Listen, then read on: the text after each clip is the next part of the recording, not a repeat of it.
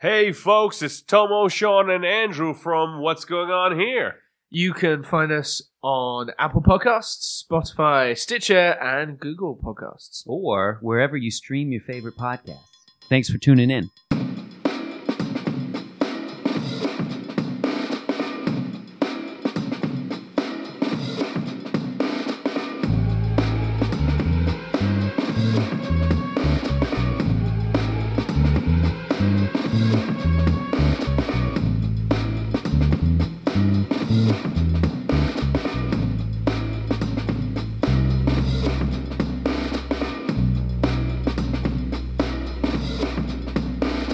And welcome back, ladies and gentlemen, to another episode of What's Going On Here. Thank you for joining us once again. This is episode 96. And with me, as always, I have my fellow hosts here, starting with the young man looking ever so interested, like he's decrypting some kind of Bitcoin in the corner there. He's an analyst. Young Mr. Sean Quigley, also known as the Quig in, is it analyst or analyst circles, Sean? I forget. It depends who you're speaking to. Okay. Frankly. I've been completely thrown. All I'm thinking of is bums. And I can't think of any words. Just bums. I'm just thinking of bums and the holes within them. That's all I could think of. Thank you. And none of them were nice. I don't know why. I didn't infer anything. It's nothing you inferred. I think it's because I'm just looking at you two boys. I immediately made me think of First of all, bums I don't like. First of all, before we go on any further, why do you have a library of asses in your head that you're referring to when someone brings up bums? And why is it the awful ones? Why isn't it nice ones? I have a very clear visual memory from years of learning lines, and I have seen a lot of bums on the screens of my laptop. And I'm currently looking at the screen of my laptop. So it's like bang, bang, bang, bang. Okay, well, this is a great start to the show. And with us, as always, we have the young, the effervescent, the lovely Marquis of Marketing that we call Andrew Albages, but that is also known as AA in topiary circles. Andrew, how are you, sir? I'm good. I'm very good. I will, after we're done recording tonight, Google topiary and figure out what it means. So next time I have a witty comment for you. Nice. Excellent. Okay, folks. Well, for those of you that don't know, what we do on this show is we pick a subject from the pop culture zeitgeist, figure out what's going on, and discuss it, whether it's a movie or an event or a documentary or any such thing. We analyze it using our expertise in various fields, and we give you a very well-researched and nuanced opinion about what's going on here. However, the big star of the show, if you will, is our drinks. And we mostly do beer, but we have been known to do bourbon, wine, cider, things like that. And those are the stars of the show. And this is episode 96. And because we don't have any one concrete subject that we decided to discuss today, we fell back to our catch-all episode, which was fairly popular, which we did last year, called Beer, Beer, and More Beer. So this is episode 96, Beer, Beer, and More Beer, Volume 2. And what this means, because we're all in separate locations, is we each picked 2 beers that we are going to drink, review for you, and let you guys know, so you guys will have 6 more beers to pick from our menu if you want to try them for yourselves. So without further ado, gentlemen, shall we tell people what kind of beers we have with us today? Andrew, why don't you start up? Yes, why not? I have from a brewery which I drank a beer from before, if I'm remembering correctly, but we've not had this beer. I want to say I had that strawberry chocolate milkshake stout or whatever I had. Cape May Brewery? No, it was Oh, different no, than when you guys had one too, and it was different. But I believe, if I'm remembering correct, mine was from something called Fat Orange Cat, which is out Something of like that. Massachusetts. Yes, Fat No, Orange Cat Connecticut. Brewing Company, East Hampton, Connecticut. Well, tonight for my first beer, I'll be having Fat Orange Cat Baby Kittens. Okay. Baby kittens. Look at that. Adorable. And it is a 6.5% ABV hazy New England style IPA. I don't believe they have any IBUs. What the fuck is a New England style mean? What does that mean? It means an IPA that was made in Massachusetts. Style or that, yeah, or, exactly. Originated there. It doesn't mean anything other than it's just from there. It'd be like being like a London style IPA. I get to like all the styles, like with barbecue sauce, and they're like, it's Kansas style, it's blah blah style. I never have any fucking idea what these styles mean. I feel like you guys know. I don't. Well, I'll look it up for you right now. It features an intense tropical fruit-centric hop aroma and flavor. So there you go. It's very fruity. But are the hops like actually grown in New England? You know what? They might be. I don't know. Because I feel like they shouldn't be able to call it like a New England style unless all of the ingredients are from New England. Like if they just assemble it in New England, that's like.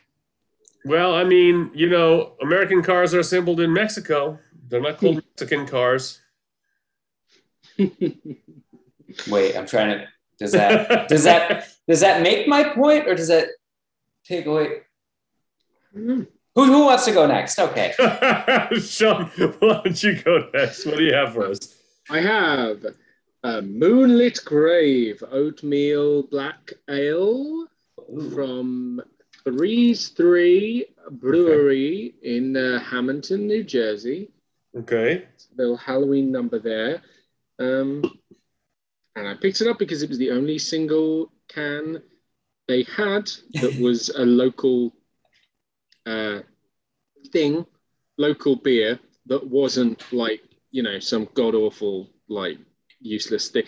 I've said this before, and I think it was the last time we did this, but the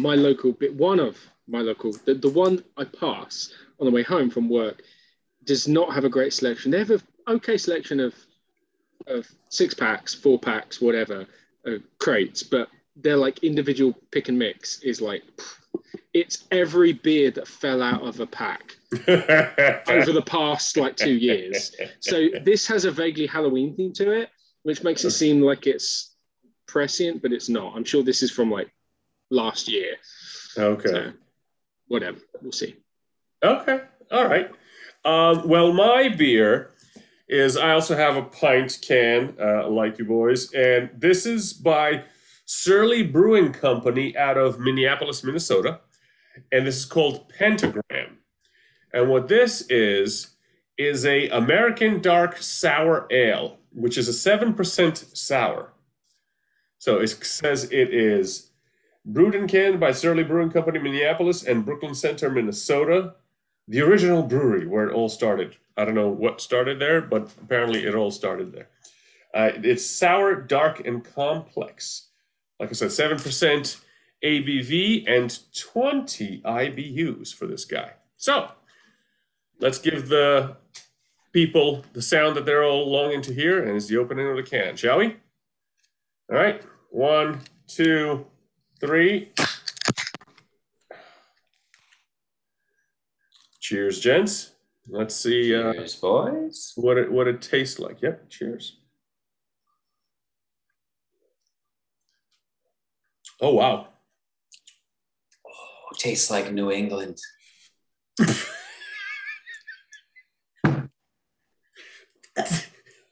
Did you sample New England on your mouth, or is that just the name of a stripper you once knew? I hope not.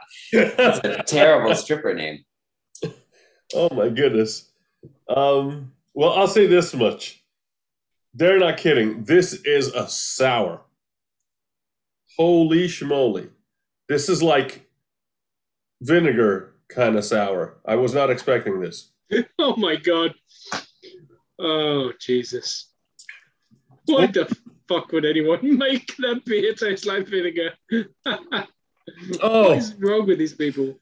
Oh, they said it's dark and complex, and it's just Bernie. That's all it is right now. I don't know if I'm going to finish this one. Holy schmoly. That is a sour. And it's pentagram, so it's got the, it's pentagram, and it's got, like, Viking runes all over the can. Whew. Should have known. Well, it says it's where it all started, and I have an idea of what it is. I think it's where it's all going to end. Yeah, I think it's where they all pissed in the same bucket, because, wow, this is sour. Holy crap. Like, pickles aren't this sour. Seriously. It's probably very, very popular amongst lapsed, like, alcoholics, like people that have gone back on the can, because traditionally, real proper alcoholics fuck up all their taste buds and they can't taste shit. So, quite nice. I've known a fair few alcoholics that will like drink the craziest stuff and eat, stuff spice and especially and, because usually smoking accompanies it as well. So between burning your throat out with like tequila and whiskey and whatever else, and then you put the cigarette smoke, they can't taste the bloody thing after that. That's wow. Anyway, all right, gents, it's a catch-all episode. Which subject does anybody want to broach first? Did we explain to the listeners that we're broaching a variety of subjects? Well, I mentioned that this is the catch-all episode where we didn't pick anything in particular. Okay. We're going to basically address whatever comes to mind that's certain currently current, I guess. And talk about that, and then give our opinion on our first set of beers, and then go to the second set of beers. And by the way, I mentioned this before we started. I wanted to pick the sour before so that I could wash the taste out of my mouth. That was a really good call because, and I have 3 more downstairs at night. So what I might do is make a salad with it tomorrow or something. I don't know. I'm not kidding. It's that sour. This is like. I know some people enjoy sour, and I think I even mentioned this story on one of the episodes where I went to like a beer tasting event down like by the Barclays Center in Brooklyn. And one of the guys I was with, I had just met him, and he was like, "Oh, I really like Hefeweizens because they're kind of sour." And I was like, "Well, I've had Hefeweizens before. They're not very sour." But he said, "Oh," and he handed me one, and it was like this. It was so sour that it just felt like someone gave me a pickle to drink, and I was just like, and he was like, "I really enjoyed it. What do you think?" I was like, "That's not my thing at all. I don't like it at all." So, all right. First things first. I guess the most recent one, Spider-Man No Way Home trailer. Did you all see it? Wow. Saw it. Yes. First impressions. I liked it. I thought it was good. I was excited for the ending. I was excited for trying to see all the elements of the old Spider-Man creep back in, because I have a great nostalgia for the original trilogy. Even as our good friend Double A Andrew's pointing, he has a Spider-Man poster behind him. Yep. I love those movies. Even the third one, I like it. It wasn't as good as the first 2, but when you compare it to some other films, it's enjoyable. So looking forward to that point of view. The one thing I have to say is I feel mean saying it, I think I'm kind of done with Tom Holland as Spider-Man. And I think the reason is that we had this. It's funny how this happens. They did this with Harry Potter as well, where they pick someone who looks really young because they want it to be like, oh, they need to be really young and they're going to age, and we're going to do a bunch of movies and we want it to be really obvious as they age. And in Harry Potter, for some of them that worked. sort of unfortunately for the main people, like Harry Potter, Hermione, like they basically just didn't age. And they look like children to me, even as my age. They look like children still. And Tom Holland is the same. Like Tom Holland's tiny. He's like 5'6". He's baby faced, and now he's like whatever age he is, 25, 26. But he still looks like a teenager. Right. And I don't buy that he's grown up in any way. Well, he's And I still feel- technically playing a teenager, right? Correct. I think this is supposed to pick up where the last movie left off. Correct. But I just want him to, I don't know. I think I was never a huge fan of High School Peter. I preferred slightly older Peter. I preferred professional Peter, you know, working as a photographer and like. In college, Peter?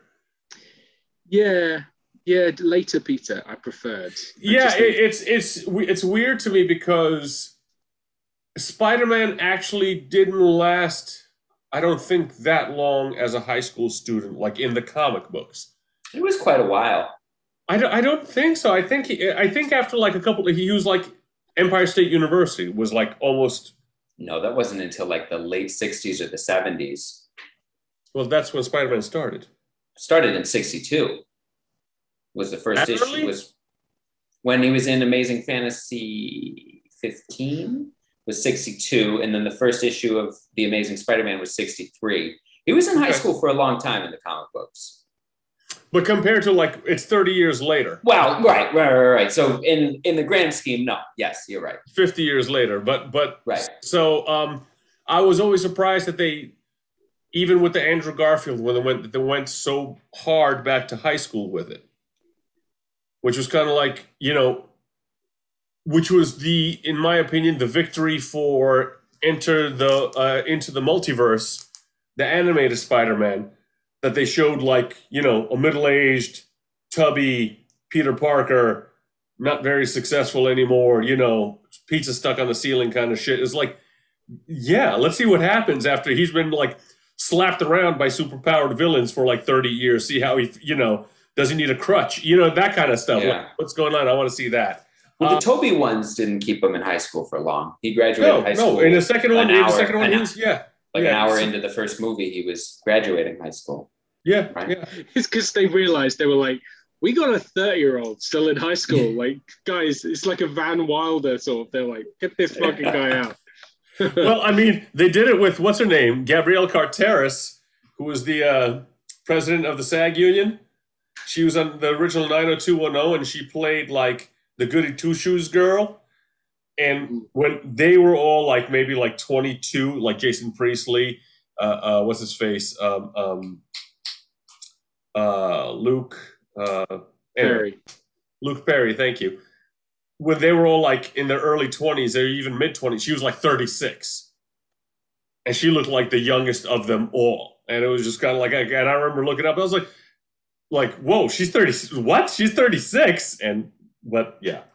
As for the trailer, I enjoyed the trailer. Of course, Alfred Molina is such a nice little button to end it on, you know, as Doc Ock. I didn't like, and I'm sure there's going to be an explanation in the movie because obviously it's a trailer, so it's edited.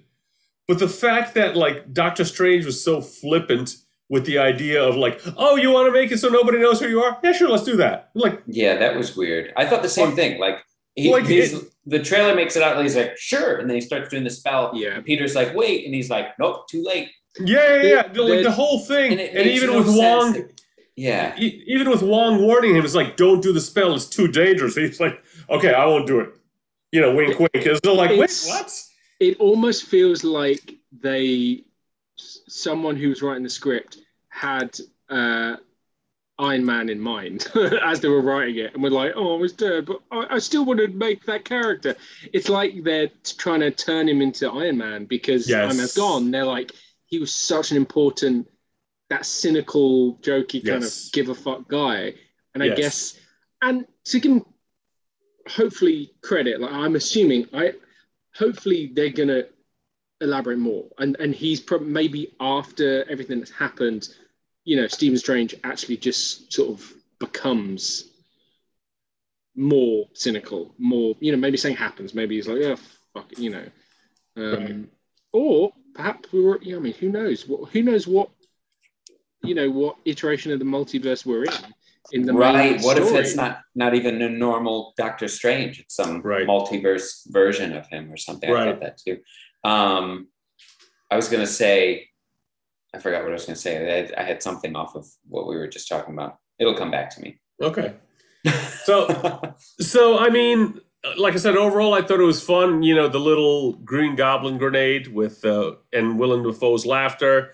And, they confirmed him, and they confirmed Andrew Garfield and Tobey Maguire for it, and they haven't confirmed them yet. It's just rumored still at this point. But I mean, at this point, it's basically obvious. Oh, I thought they confirmed them. No, they hadn't. They actually technically hadn't confirmed anyone yet. Jamie Foxx basically announced that he was coming back as Electro, and then Sony was like, "Why'd you do that? Hush, hush." And then Alfred Molina did the exact same thing, and then Sony was like, "What the fuck?" Kevin Feige, yeah, I saw that. Yeah. But the Andrew Garfield and Toby is rumored, and even Alfred Molina and Jamie Foxx were not officially confirmed. I guess Jamie Foxx technically isn't still officially confirmed, but Alfred Molina is obviously from the trailer. Right. But I think at this point, it's safe to assume they're going to be in it. Apparently, they're pushing hard. Marvel are pushing hard, trying to fight back with the or Sony, whoever it is, with the Suicide Squad popularity, and they're Sinister Six. Like that's what they're leading up to, which is why they're bringing back all these old baddies. Yeah. Because that's been in talks for a long time. The Sinister Six. Yeah. As long as Paul Giamatti isn't like a Russian dude in a freaking mechanized suit, I'm okay with it. But I feel like the Sinister Six were never like the Suicide Squad. They didn't have their own thing where they were like the leader. They were always just bad guys that teamed up, and Spider-Man had to fight against them. I was going to say Spider-Man had to fight against them. Oh, that's a new comic book hero right there, Spider-Man. He's just very spiteful. I think for this trailer, like pretty much everything you guys said, the little teasers for Green Goblin and Doc Ock were pretty cool. And I saw something online where somebody was like, "Oh, this one scene shows a lightning bolt, so that's their tease of Electro." And then there's another thing where in the background there's like sand or something. So I saw that thing too. Yeah. And there was one. I think they think Lizard from the first Amazing Spider-Man with Andrew Garfield is going to be in it too. So that's cool. And like, if I think it for nostalgia's sake and for spectacle and everything else, it'll be super fun and cool if like Toby and Andrew are in this movie and it's this whole Spider-Verse thing and everything. But at the same time, I feel like it sort of diminishes the arc and the story that this Spider-Man, the MCU, Tom Holland Spider-Man gets to have, because now it's got to be like this whole movie with all these other things and all this stuff going on just to appease fans and do something cool, as opposed to just letting him have his own trilogy of movies. And you've got, which is strange, apparently Keaton's coming back as well as the Vulture, which makes the most sense for him to come back anyway, because he's already in the story. Right. But what's weird is he's going to be breaking all sorts of weird barriers, and that he's going to be appearing in this multiverse movie, and then he's going to be Batman in the DC's multiverse thing. It's like dual multiverse. Yeah, it's like fucking crazy.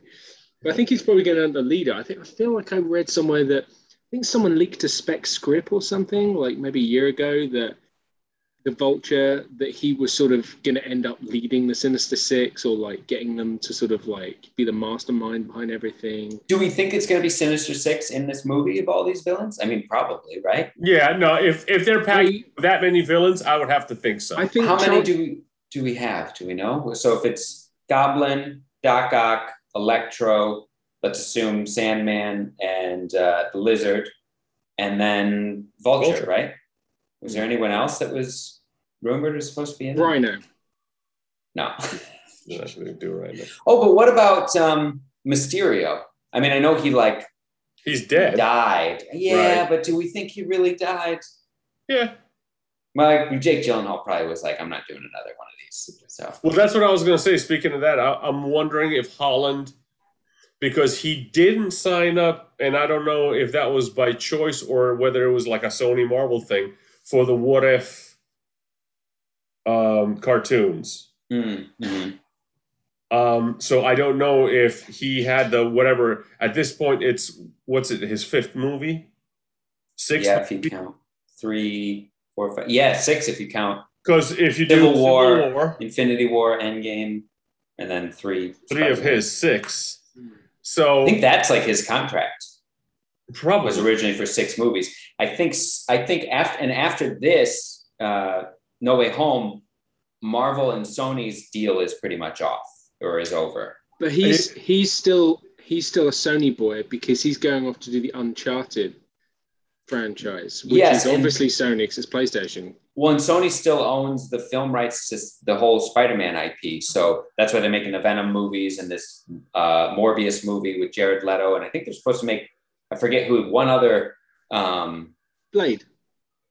No, Blade's MCU, I think, but there's one other. What is? There's one other Spider-Man. There's one other Spider-Man villain who's getting his own movie. Kraven the Hunter, maybe. Oh yes. I think so. Yeah. But so the thinking is what they're doing here is they're doing this last movie with Marvel where Tom Holland is still part of the MCU and gets to play with Doctor Strange and all of that. But they open the multiverse so they can basically say, oh, the Tom Hardy Venom movie that happened, that was in a different multiverse, and pluck Tom Holland out. And he's in this multiverse now with all the Spider-Man villains. Right. But who knows? I don't know. It looks cool. I like Tom Holland in the role. Toby is still, I've got, like I said, love for him. I'd love to see him come back. I feel like Jake Gyllenhaal would have been a really good Spider-Man, ironically enough. I feel like timing-wise. Wasn't he originally supposed to play him and then he got hurt or something? No. It was Tobey Maguire got hurt after Spider-Man 1, and then they thought he wasn't going to be able to come back for 2, and they were in talks with Jake Gyllenhaal. Something like that. He would have been really good. I feel like he's really made for it. I really rate him. He would have been good.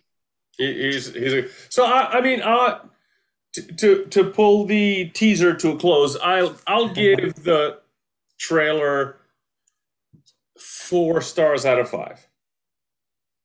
Because, like I said, the one thing that bothers me is that whole like flippant Doctor Strange thing. Because that seems so out of character. Because when Infinity War came along and all that, he was so no, we can't screw around with this. And then what did he look through? 1,700,000, whatever it was, how many futures, and that's the only reason why I'm giving him the time stone. So for him to then turn around and be like, "Oh yeah, fuck it, let's do it again." Yeah, it's kind of like what? So I give that a 4 out of 5. Cool to see Alfred Molina though. I hope they definitely de-aged him. Like they did the CGI de-aging. I hope they do it. It looked pretty good, but it wasn't quite there. I feel like. I think they did. I feel like they just gave him a wig. No, I'm sure they did. I bet you they did. Something looked unnatural. I had heard when he first leaked it in that interview on his own, he said that that's what they were doing with him. Cool. It definitely looked normal. It definitely looks unnatural, like something about it. Yeah. The way when they introduced Patrick Stewart at the end of Origins Wolverine. Yeah. Was up with the helicopter, and it was just like, it looked like someone pulled a latex balloon over his face kind of thing. That's what Molina looked like. But they have gotten a lot better with that technology. So I bet you by the time the movie actually comes out, they'll have it touched up more. It was probably quite done because of the trailer. And it works. I feel like when you're like a mutant baddie superhero, like whatever, like that's the perfect person to do that stuff with because he's already otherworldly. It's when it gets weird is when Star Wars does like Tarkin or like people who are like normal and you're like, or the Irishman look right. Yeah. Except this can be the last thing I say. Sorry guys, I'm a huge Spider-Man nerd, so I'm going to ramble on this. Doc Ock, and the Green Goblin both die in the Tobey movies. So wonder how they're going to explain that. technically, Doc Ock never dies. We don't know it. I mean, No, you see him no. drown. You see like bubbles come up. We don't see him drown. He just pulls the thing in the water in the East River. Yeah, but then you see him like, you see his body basically like float through the water, like underwater. Was it him? Submerged. Or was it just a come henchman? on. And he also is basically kind of like redeems himself at the end. Remember? Right. But it's a multiverse. That's the point of the multiverse, is that it's infinite So it's not possibilities. necessarily So it can that be exact one. Right. in his multiverse, instead of drowning, he suddenly went through a fucking portal and ended up here. Like, Or it's going to be something like, this is Andrew Garfield's Doc Ock and Green Goblin, and Electro and whoever, and Lizard is Tobey Maguire's from his unit. You know what I'm saying?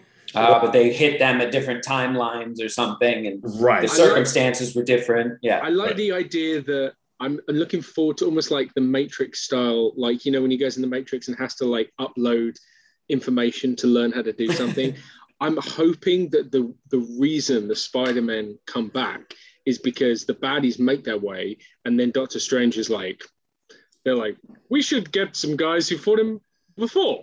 And then they bring him in almost like guidance counselors. They're like, hey, you fought this guy. And he's like, what the fuck am I doing here? Like, I feel like that'd be really cool. Like, just using them as like, You know what? Tips. I wouldn't be surprised if that's exactly what they do. I really wouldn't. All right, so Spider-Man. So since we're in our nerd zone right now, let's go. Do we want to talk Suicide Squad or Black Widow? One of you guys saw Black Widow and the other saw Suicide Squad. Yeah. So how much do we want to talk about either? Well, okay, Well, I'm fine. No with you talking about- details. I'm No fine details. with. Yeah, I mean, I'm fine with you talking about Black Widow. Like, I know she's dead in Avengers, and from what I've gathered of reviews, this is not rewriting any history as No. far as that goes. So it's not going to be any spoilers there. And Suicide Squad, I think, is pretty easy for us to talk about without spoiling anything. Revealing anything. No, for sure. No details. I'll start with Black Widow because I saw it first. I actually found Black Widow to be very entertaining. I really enjoyed it. I thought the story was good. I thought the action sequences were great. I thought the characters were really good. And I guess I guess I'm going to come back to this because I had no expectations from it, so I really enjoyed it. Whereas Suicide Squad, I saw so much hype about it that when I left, I was just kind of like, it was okay. Like, I wasn't, I mean, it was better than the first Suicide Squad, without a doubt. The first Suicide Squad was just completely disjointed. It just, like, there was no really follow-through story or anything. Although I have complaints about the story with the new Suicide Squad. But it was okay. If I had to pick between the two, I'm picking Black Widow over Suicide Squad in terms of which one was better. Wow. Yeah.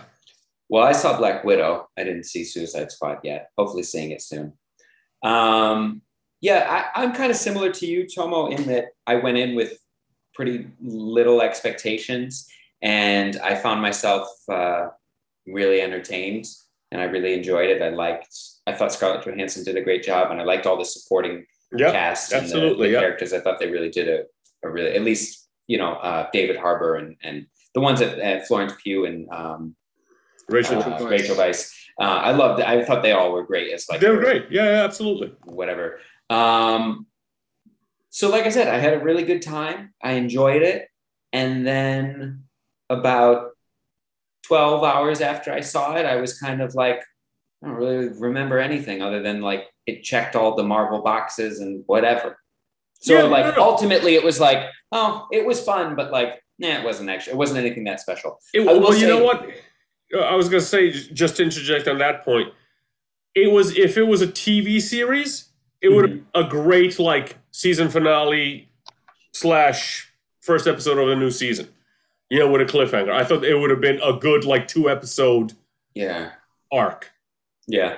I definitely thought that, I thought it was cool for Scarlett Johansson to have her own movie. And I think she's great in that role and has earned that as a character. And it's, it would have been cool to have gotten this movie in like the actual time in the timeline, not really knowing what comes next, so that there was a little more weight and stakes to it. Yes. But I also thought, as far as like female-led superhero movies go, it wasn't nearly as good as like the first Wonder Woman, but it was definitely, in my opinion, a lot better than Captain Marvel. And I felt like way better than Captain Marvel. Because Captain Marvel just bothered me because I felt they tried way too hard. Whereas this Captain Marvel, Catwoman. What's that? I said, what about Halle Berry's Catwoman? I haven't seen that in years. Oh God, yeah. That is the gold standard of superhero. Elektra. Oh, what a! I enjoyed Elektra. I never saw Elektra. With Jennifer Garner, I enjoyed Elektra. I thought it was actually not bad. But anyways, I thought, as far as like a female-led superhero film and being, showing off and empowering strong women, this did a really good job of it without trying to do it or making it seem without it being contrived. Yeah. Thank you. Yes, it didn't feel contrived at all. It's just like Scarlett Johansson's Black Widow is a badass, and Florence Pugh's character is bad, and like it was just fun and it was cool. But like I said, at the end of the day, it was kind of like, it checked all the Marvel boxes for like the movies that get you from Avengers movie to Avengers movie without doing anything too special. So yeah. I like I said, I enjoyed it. I would pick it over Suicide Squad as a choice to watch again. Like if I had to watch one of these two, which one you're going to watch? I'd watch Black Widow. Because in fact, at a certain point in the movie Suicide Squad, like my buddy was texting me and I was texting him back. Like I said, I was alone in the theater and I was just like, I'm not missing anything here. It was just like kind of like that thing. And I was just like, okay, but. So it didn't capture my attention the whole way like Black Widow did. Sean? I'm actually really looking forward to it, and it's such a shame that it fell in the way it did. It's the first Marvel movie where A, it's the pandemic, and B, it's on Disney, but you have to pay extra for, because I really want to watch it. I really like Scarlett Johansson. I like her character. I really like Florence Pugh, Rachel Weisz, David Harbour. They're like, if I could cast it myself, I'd have almost probably cast those people before it was announced. Like, when I read, I was like, such great casting, like great people. It is, and their chemistry was fantastic. So good, those people, and like, I'm so happy for David Harbour. Like, whatever. Like, he's been a working actor his whole life, but he's taking off, and I love it. Like, for a guy in his, I seem late 40s, it's so funny to watch him blow up at a time where you've got Florence Pugh equally blowing up, and who's so much younger than him. So that's good. I'm looking forward to seeing it. It's a shame that it's got messy with the whole release thing and Scarlett Johansson suing Disney, and that's what I wanted to touch on next, actually, because I don't know what their contract said, what she said, but if what she said is right, that they were supposed to have the movie and release first and then put it on Disney Plus, then they screwed up. I think just 4 weeks, they screwed up because they told her A, and then they were like, no, we're releasing them at the same time. And did they say that the contract specified anything about Disney, about the Disney release or anything, or was it just that her contract was to include a percentage of the box office, and then what Disney did was release it on both and went, hey, we're making all this money from people spending, $20, $30 to buy it on Disney Plus. Right. That's not those $20, $30 that you're spending to get it on Disney Plus. That's not a box office. So we're keeping all of that. And then the lower box office, because it's not doing as much, that you still get your cut of that because your contract said box office. So that's all you get. I think what her lawyers are saying is that they said that they would not release the two simultaneously. And if that's the case, honestly, I don't see, that they have like anything to say, besides, no, you need to compensate her because you said it was going to get released like a month later on Disney Plus. Because right when she did it, they were talking to what's her name, Emma. That was in the Cruella de Vil. Emma Stone, yeah. Emma Stone, and she was quote unquote closely monitoring, and they even said that Emily Blunt and The Rock were kind of like looking at it to see what it was, but judging from all the like press stuff that The Rock did with Emily Blunt for Jungle Cruise, I think they just agreed that, yeah, we're going to release both at the same time because technically we're a family movie and we just want, if people want to feel safe, they can watch it at home. If people want to go to the theater, they can go see it in the theater. Mm-hmm. But I think if Scarlett Johansson is right, and the fact is that her contract said that, that then she's in the right. But the curious thing that, the press rightfully points out is none of the quote-unquote Avengers have said anything to come to her support. Well, supposedly, I saw something today. Elizabeth Olsen said, "Good for her." Yeah, that's pretty recent news. But yeah, nobody else has said anything. No one else. Because she's really good friends with Evans. Yeah, but Evans, the last time Evans did a Marvel movie was Endgame, when it was the highest box office of all time, and he got a cut of that. So I think that there's probably a very good chance that if this movie had come out during normal times and Disney released it on Disney Plus or something, and it made significantly more money than it made right now, she wouldn't have said anything, because I'm wondering if a big part of this is she worked on this movie for how long? When Captain Marvel came out, it made $1 billion at the box office. So if you get a cut of what it makes at the box office and you're thinking to yourself, well, hey, when Captain Marvel came out, it made $1 billion. I've been with this crew for longer than her. I'm not some new person. People have been dying to see my movie. Right. It's gotta come close to making $1 billion, but then it comes out now in this pandemic world. I think I saw it made, I could have the number wrong. I looked it up earlier today, but I want to say it was somewhere, so far it's been like 50 million, something like that. I don't know if I can see if I can look it up, but 300 million or something compared to $1 billion is it's quite a bit less. So I don't know. All that's just to say that either way, regardless of whatever the contract was, Scarlett Johansson didn't get the payday I'm sure she was expecting from this. Well, I mean, worldwide it made 370 million. 370, okay. Domestic 180, and international is 190. Now, the thing to remember, of course, with all these numbers is the producers get half that money because it's split. Half goes to the viewing houses and half goes. So, every time a movie theater, like a movie chain, Regal, whatever, they keep half the ticket money for themselves. And then the other half goes to the, Marvel, Warner Brothers, whoever's making the movies. Mm-hmm. So, when you're just mentioning numbers, that's there. But I mean, I think she's right. If it wasn't for the pandemic, I mean, I was just looking up. Her guaranteed pay, they estimate.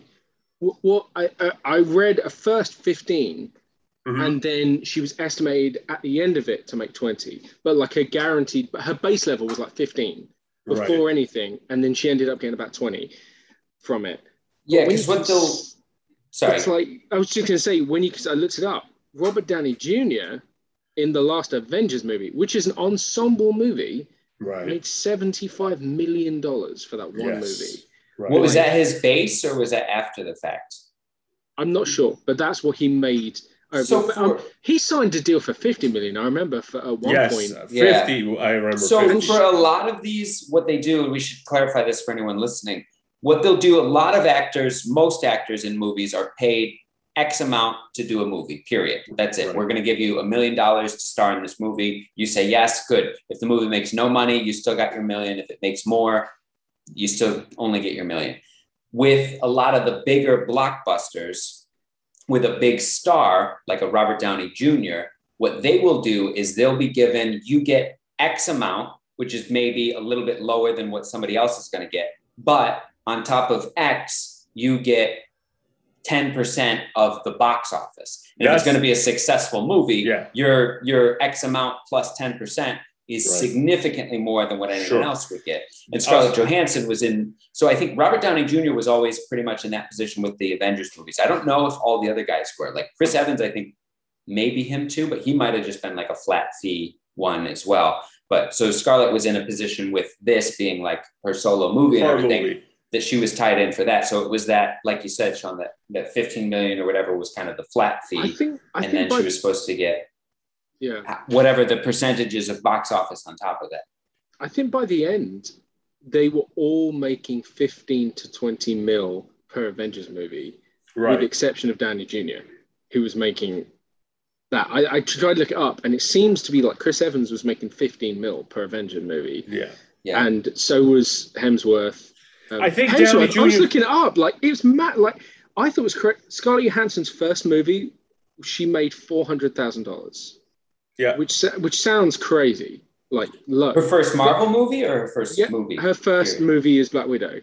Oh, so okay, yeah. But then let's, which I think was actually Iron Man 2, not Avengers. She made 400,000, but she was already a huge name. Chris Hemsworth, who was nobody when he made it, Thor 1, he made $150,000. Yes, he made the SAG minimum. Yeah, SAG minimum. Crazy. It was probably his first big Hollywood lead. That's it was. Yeah. Yeah. That's mad when you think about it. Like Anthony Hopkins was probably made like $500. Yeah.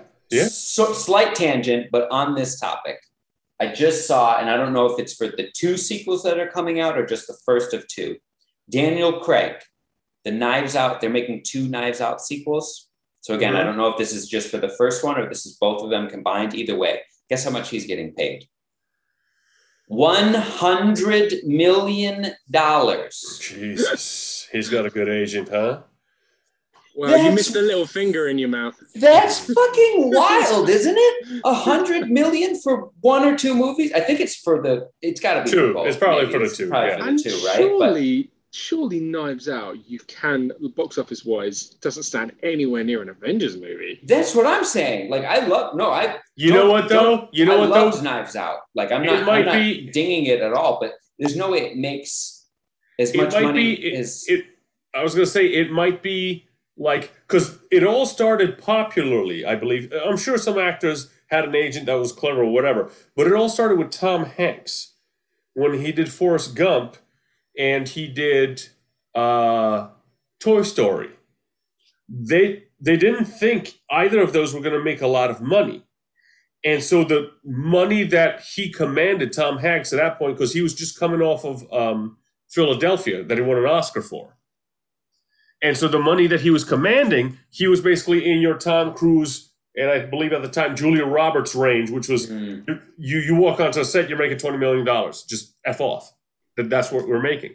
And I think because they were going to meet the budgets, but he liked the scripts, and he said, tell you what, you could give me SAG minimum, and SAG minimum means like how many times, they put all these limiters in there, if you will, like how many times have you been a lead in a union movie, how much money did it make, all that other stuff. And I think his minimum was like, I don't know, $500,000, something like that, or $1 million. But then on the tail end of it, they were like, all right, any merchandise and any ticket sales, you'll make money off of that. So he basically, for his salary, he took the minimum, and then, Forrest Gump just became a phenomenon. And then Toy Story, boom, Pixar all of a sudden is the biggest studio on the planet. And he's just, there's not rooms big enough for all the money he's making, kind of stuff. I think that's when a lot of these actors started doing that. So, okay, you know what? I'll do this movie for $2 million, but on the back end of it, I want the money. I think the first one I remember, Star Wars, was the first movie I remember that paid basically all their actors that way. Because, or at least I should say, it was Alec Guinness and Harrison Ford. They specifically, they were the 2 biggest like people that he was trying to get. Where And it was Harrison like, Ford at the time still wasn't quite a household name. Wasn't that something with Lucas himself, where he didn't take a certain cut, but he said, "I get all of the merchandising money or something"? He took a big pay cut, and he said, "You know what? I will take," and it was like 20-30% of the toy revenue, because he had like a vision. He was like, "This is what's gonna." Yeah. And that's what fucking that's what made him a billionaire. Yeah, for sure. Well, they talked about that recently. So anyway, I mean, just to kind of close up this whole Scarlett Johansson thing, if she's correct and they did say that, then I think they should just pay her and shut up. If she's just like angling for more cash, well, I guess the burden of proof is on her, isn't it? I would say that at the end of the day, it's not quite, regardless of whatever loophole Disney can find, let's assume they figure it out and they end up winning the case. It's not totally fair, because she signed up to do this movie for theaters and for a theater audience, not for it to go to streaming, which is a larger conversation. And I don't know what you guys think, but I'm certainly not a huge fan of the like what HBO Max and Warner Brothers have done, where it's on HBO Max and in theaters the same day. We've talked about this many times on this podcast, so you guys know, and any listeners who listen regularly would know. But the movie theater is like sacred to me. So like that's an important experience. So I don't love at all that, a big film like this can be in theaters, but you can also just watch it at home on the same day. So that's my tangent. Well, you know what? I mean, when you think about it, from the time that I was a kid, if something went straight to video, it was shit. Right. Like, it was like the B of the B movies. And times have changed. Now it goes straight to video, and they're making tons of money. I mean, look at Netflix. They're freaking printing their own money. Like, I saw a chart the other day of, like, how much money they were making year after year. And it's literally a freaking, just a tangent slope that now is like, I think, like, last year they made $7 billion. Well, that's who's paying Daniel Craig's $100 million salary. Netflix bought the rights to the 2 sequels for that, and that's probably why he's getting paid so much. They like outbid everyone. I forget what the number was. It was ridiculous how much they spent to get those movies. Well, I mean, and this is the one that kills me with the whole Disney thing, right? You got the Disney Plus, which is super popular. Wisely, you guys went out, you bought Fox, so you got all the Star Wars, you got, the X-Men movie franchises, you got Marvel, you got all of that. You basically got the entire nerddom of the last, 60 years, literally. And now you start this Disney Plus, and you charge, what is it, $8, $11 a month?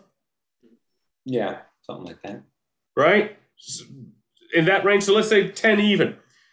They have 162 million subscribers, which means they make $1.6 billion a month without doing dick. Seriously, $1.6 billion a month without doing dick. So they make, what is it? $18 billion, $19 billion just on Disney Plus a year.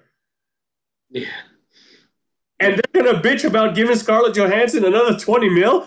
Get the fuck out of here. Honestly, when it comes down to it, it's like, just give her the fuck off. Give her the money. She's been with you guys from day one. She's been there with Downey Jr. in Iron Man 2. And I mean, you paid him the kind of money you did because he was kind of the linchpin of this whole thing, right?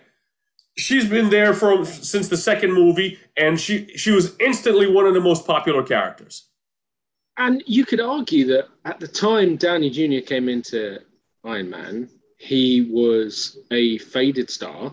Absolutely. And Scarlett Johansson was an Oscar-winning actress. Well, I mean, what's-his-face was paid more than Downey Jr.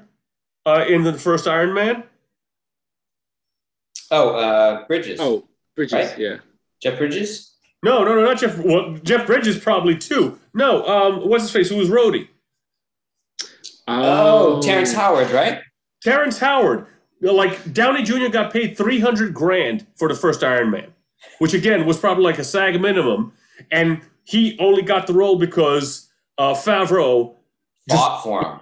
Was like I don't want anybody else. I want him. I want him. I want him. So he got the SAG minimum, and Terrence Howard, I think, got like $4 million for that movie. Yeah. Oh my So god. like that, two, something like that. He got into millions, and then to do the next one, he was due like 8. And Yeah, Mark, that's why they didn't bring him back, right? fuck him, we're gonna recast him. And and he was like, "Why didn't Downey Jr. stand up for me?" He's like, "Bro, because he's going from 300 to maybe like 2 million. He's not arguing on your behalf." He's not going to defend you getting more money than him again. It's a shame. I like Terrence Howard, and I thought he was fantastic. I think I did he's so too. much better in that role. Like I do too. And I do always too. thought that. I agree. I mean, look, I love Don Cheadle. Don Cheadle. I think But Don I Cheadle's think magnificent. Terrence Howard His was better than chemistry, his chemistry with Downey Jr. is really great. But honestly, when you look at Downey Jr., because he's really just a fantastic actor, his chemistry with everybody is just really good. Like, I haven't seen a movie where I'm like, this feels forced. But him and Terrence Howard in that first Iron Man, I think, still had even better chemistry. Than Yes, him and, I agree. him and, I agree. It's just he was great as that part, I thought, and you never really got to see him expand it, but No. it would have been. Who knows what it would have been? Yeah. They should do a what if on that. Right? Hey, they got the multiverse now. They can bring him back. This is true. Do a what if and bring Terrence Howard back.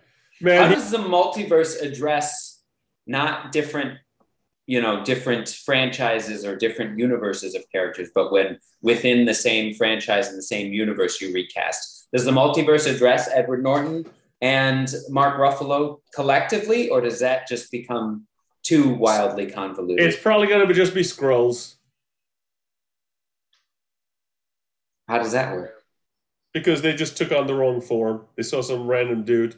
I said, "Oh, this is Bruce Banner." No, it's not. This is Bruce Banner. So the whole series with Bruce Banner was actually a Skrull?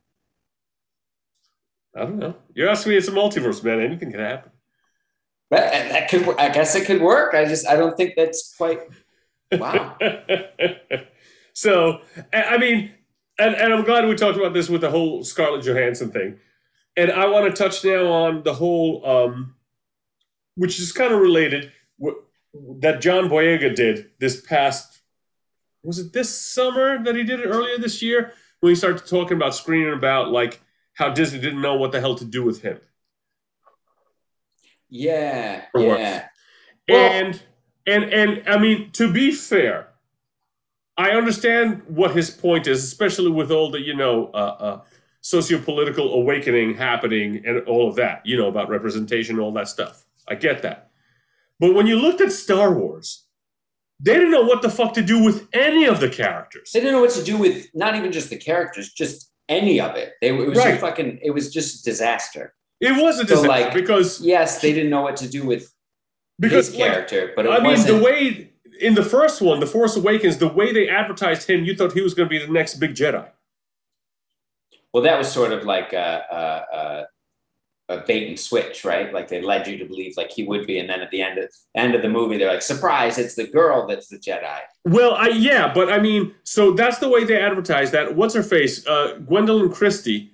She was advertised like she was going to be the next, like Governor Tarkin or the next Darth Vader, and in the trilogy, all of like 10 minutes. And you never saw her face either, right? Never. She was always under the helmet. All of the characters. Oscar Isaac. Here's like an actor of his generation, and he was like the most useless fucking character. You want to talk about they didn't know what to do. They didn't have a fucking clue what to do with Oscar Isaac's character. No. He was he Han Solo-y? Was he like nice, charming guy? Was he like the rebel? But they didn't have a fucking clue. And then of course like him and Finn were like both kind of the same character ultimately. Like they didn't know what to do. They were both like a little like funny, but like also like a little, brutish. There is, yeah. They didn't have a fucking clue. We talked about this when we talked about the last movie. The way they teased the whole, there's going to be a gay thing. Like, there's going to be Disney's going to do a gay thing. And I remember thinking, like, as the movie went along, I was like, so when are Finn and Poe going to turn around and start making out? What's going on here? because the way they were doing it, it was almost like a married couple, and then at the end, it was that fiasco with just like two ladies in the background kissing, and it was just like, was that out of focus? Out of focus, yeah. It was just like, was that what we were talking? This is like the big reveal that we were talking about. So, to John Boyega, like, I want to say, like, I understand, but like with these movies, they didn't know what the fuck they were doing at all. They really didn't. They made such a shit show. Can you imagine, considering what he did with Mandalorian? Can you imagine if they just gave, because they could well have done, they just gave the sequel trilogy to to Favreau. Oh, like, what a different narrative we would be in right now. Oh, yeah. If he'd have done that whole trilogy, how good that would have been. Even if they gave it to one person in general, I think the idea of we're going to have a different director and different writers for each and let them do whatever they want with each one and kind of the passing of the baton or whatever the fuck they called it was just a disaster of an idea, because that's just no way to make a trilogy, especially when, and I like Rian Johnson a lot, but especially when you get Rian Johnson to do your second one and he has to go out of his way to be different and not, he literally just shit all over what JJ did. Everything. And was like, we're going to make something new, which I think, and we've talked about this before, but if someone came in and did the third movie and kind of leaned into everything he did in the second, maybe they could have salvaged it. But the fact that they went from JJ to Rian Johnson ripping it apart to JJ trying desperately to reassemble it, it's a fucking disaster. It was, the whole thing was a disaster. And quite frankly, I don't understand. And I know, Sean, you brought it up like a few episodes ago that the reason why they picked JJ, because he was coming off the back of the first Star Trek. And they're like, oh, sci-fi, let's get this guy. He knows what he's talking about, sci-fi. And I'm like, so Force Awakens came out in 2015. Iron Man came out in 2008. Was that not sci-fi? Am I missing something? Why didn't you put Favreau there? Like, he had already done, like, 1, 2. He basically ignited this whole universe for you. Why I would wonder if he was ever in the talks or in any sort of consideration for it. I don't know. I know he wanted to do. There's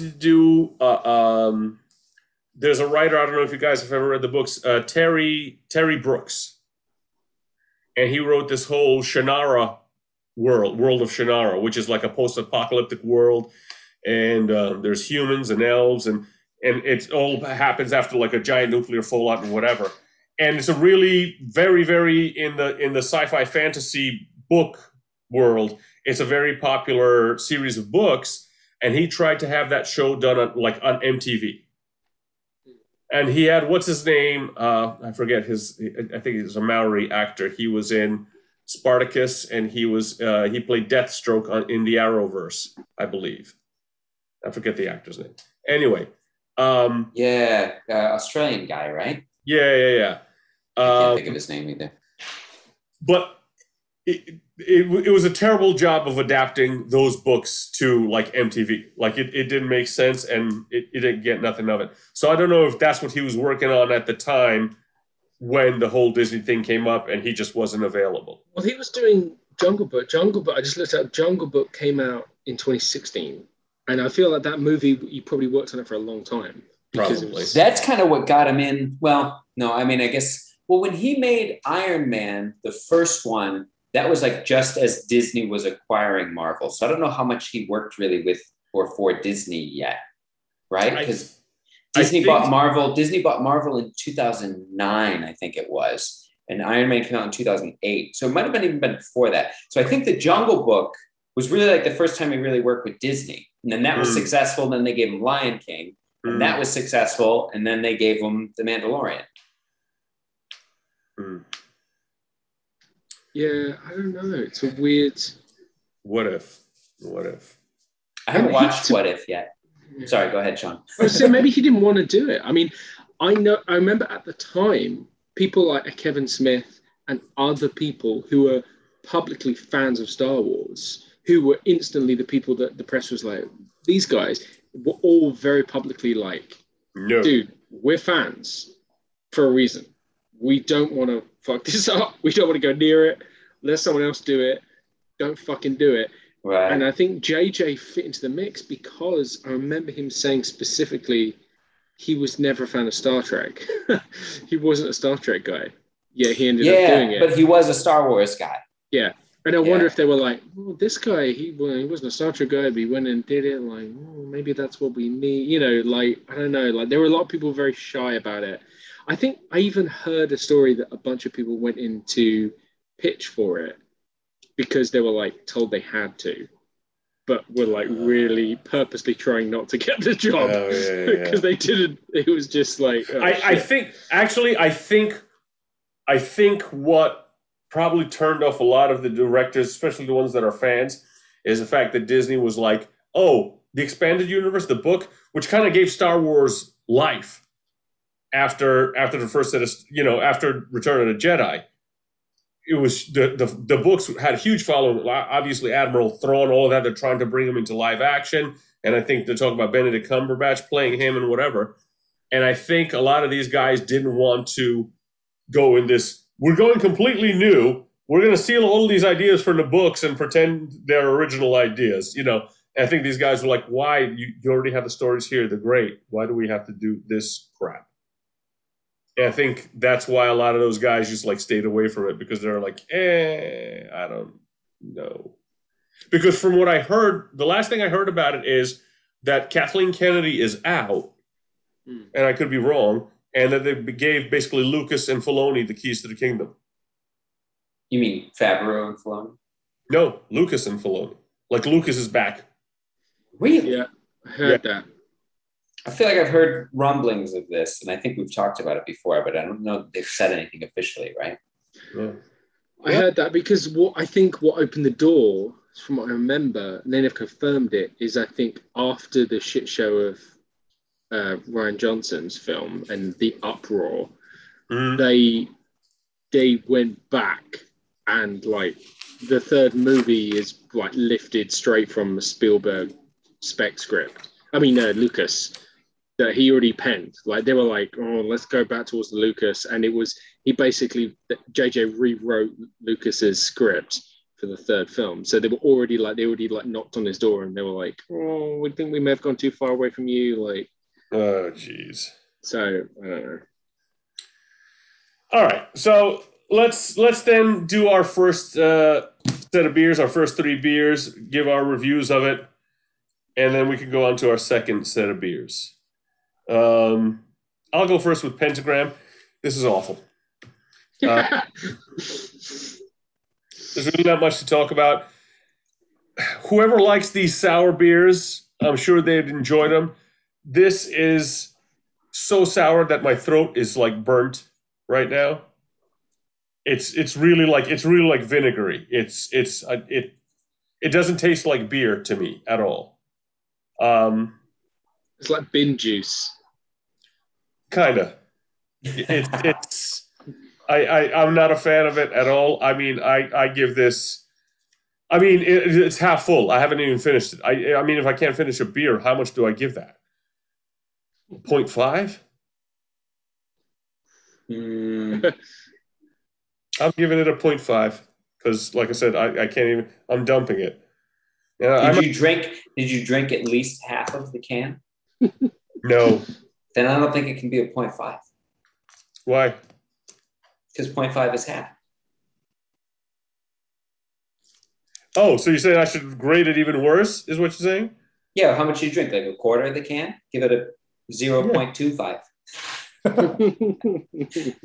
That's how my brain works. I don't know. Okay. No, I'm giving it a 0.5. This is literally the worst quote unquote beer I've ever tasted. Yeah, I mean, it could get worse. Like you could drink that beer, and then the second you sip it, like a midget comes out the cupboard and cocks you in the nuts. That would be worse. I don't know how they'd manage it. But why would that happen? But if you're grading the beer based on how it tastes, not the experience, whether or not you get punched in the nuts, how did it taste? Like shit. That's why I'm giving it a 0.5. No, not that. I'm saying in Sean's hypothetical one where the guy comes out and punches you in the groin. I mean, it could make my tongue bleed. Like that would be worse. That does sound worse. Oh, okay. In fact, I'll say this.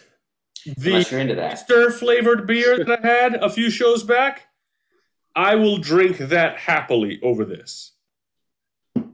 Happily. And I think I gave that a 2.9. Yeah, I gave that a 2.9. No. What's this? Something. Anyway. This is a 0.5. Who wants to go next? Go. I'll go. Yeah, mine was good actually. I drank it very quickly. It was very easy to drink. It was like, even though they call it an oatmeal black ale, it tasted quite a lot like a brown ale, more like an English kind of smooth, very nutty. It was black, like I could see that it was like had a black coloring to it, kind of like a light sort of porter, but it was very nutty, it was like 5.5, so very drinkable. It was tasty as well. It's some nice taste. I could taste the oatmeal. I mean, not that it matters. I'd say with the moonlit grave and the whole Halloween thing, it didn't taste like spooky.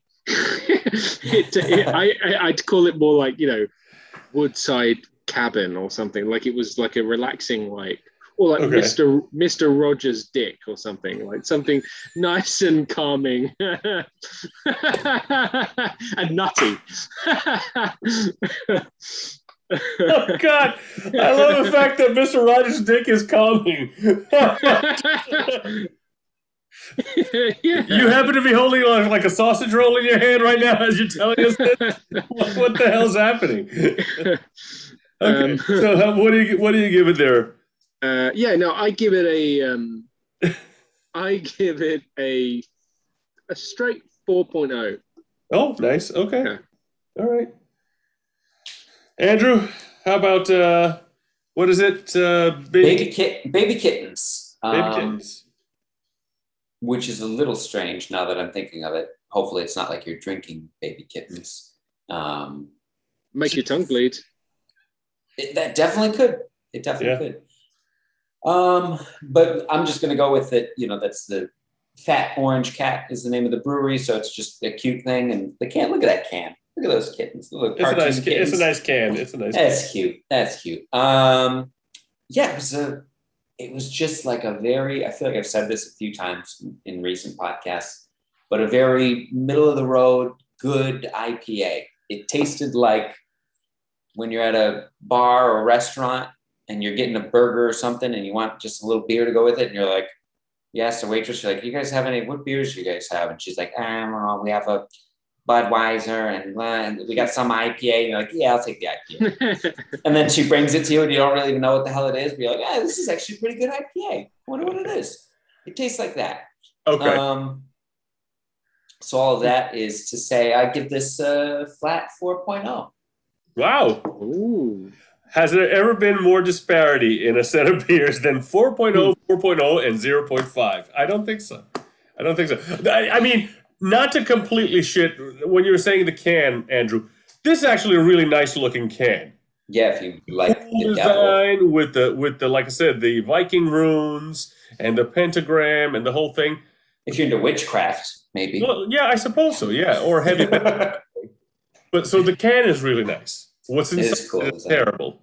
So there's that. All right. So let's get our second one, and then continue our beer, and more beer. Yeah.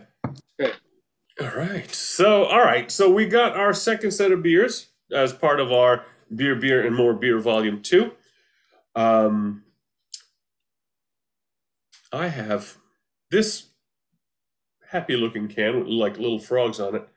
Well, they're not frogs. They're little hops with little frog legs.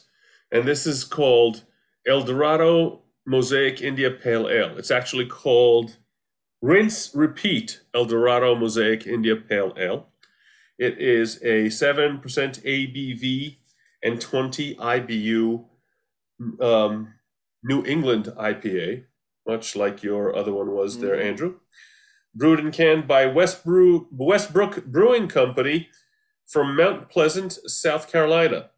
And I love the saying on the back here, it is shower tested and approved. Mm-hmm. So apparently it's safe to drink this in the shower. Good Who's to know. going next, Dave? Who's going next?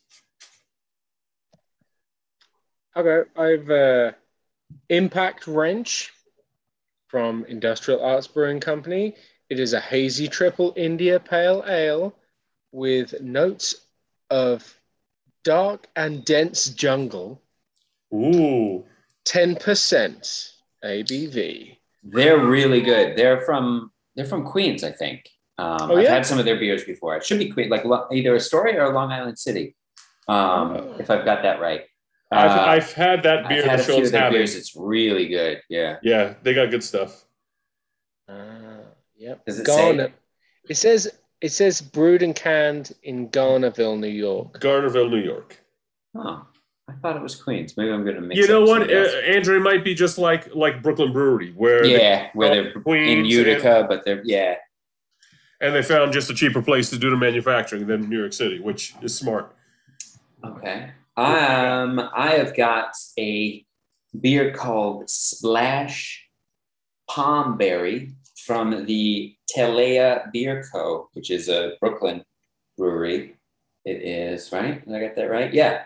Brewed by Telea Beer Co., Brooklyn, New York. It is a sour ale brewed with pomegranate and blueberry. I figured, you guys know me, I'm a fan of IPAs, and whenever we get to pick our own beers, I pretty much just pick IPAs. So I was like, you can't get just IPAs today. So I was like, I got the one IPA, and I was like, I got to get something else that's not an IPA. So I went with the sour. I wanted variation too. That's why I got the sour, because picked up was the IPA. And I was looking to see, like, they had some that are rated, on the Beer Advocate rating or whatever. It's like a 92. Like, I think the Pentagram was rated 97. I don't know who the fuck is drinking that. They got rated 97. Like Sean said, a bunch of alcoholics. That's who. I didn't want to get a porter because today was just like so hot, and I was like, get a porter. And of course, the bane of my existence, because I walked into the liquor store, Total Wine, Sean, you know it. Pumpkin everything is out again, and I'm just like, for fuck's sake. Now, they had some Oktoberfest, and I still didn't feel right about getting an Oktoberfest. I'm like, I wanted to at least be September before I get an Oktoberfest beer. Because what most people don't realize, Oktoberfest is called Oktoberfest because you're celebrating it at the end of September, at the end of harvest. Oh, like preparing for October. Correct. And so it's called Oktoberfest because, like, the harvest is over. We're pickling some, sauerkraut and potatoes and that kind of stuff. So that's what we're doing. So anyway, so I didn't want to get like a porter yet because it was too hot, and I didn't want to quite get the Oktoberfest, even though I love various Oktoberfests.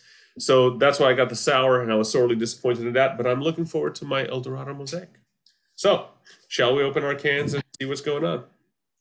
Let's do it. All right. 3, 2, 1. All right. Cheers, boys.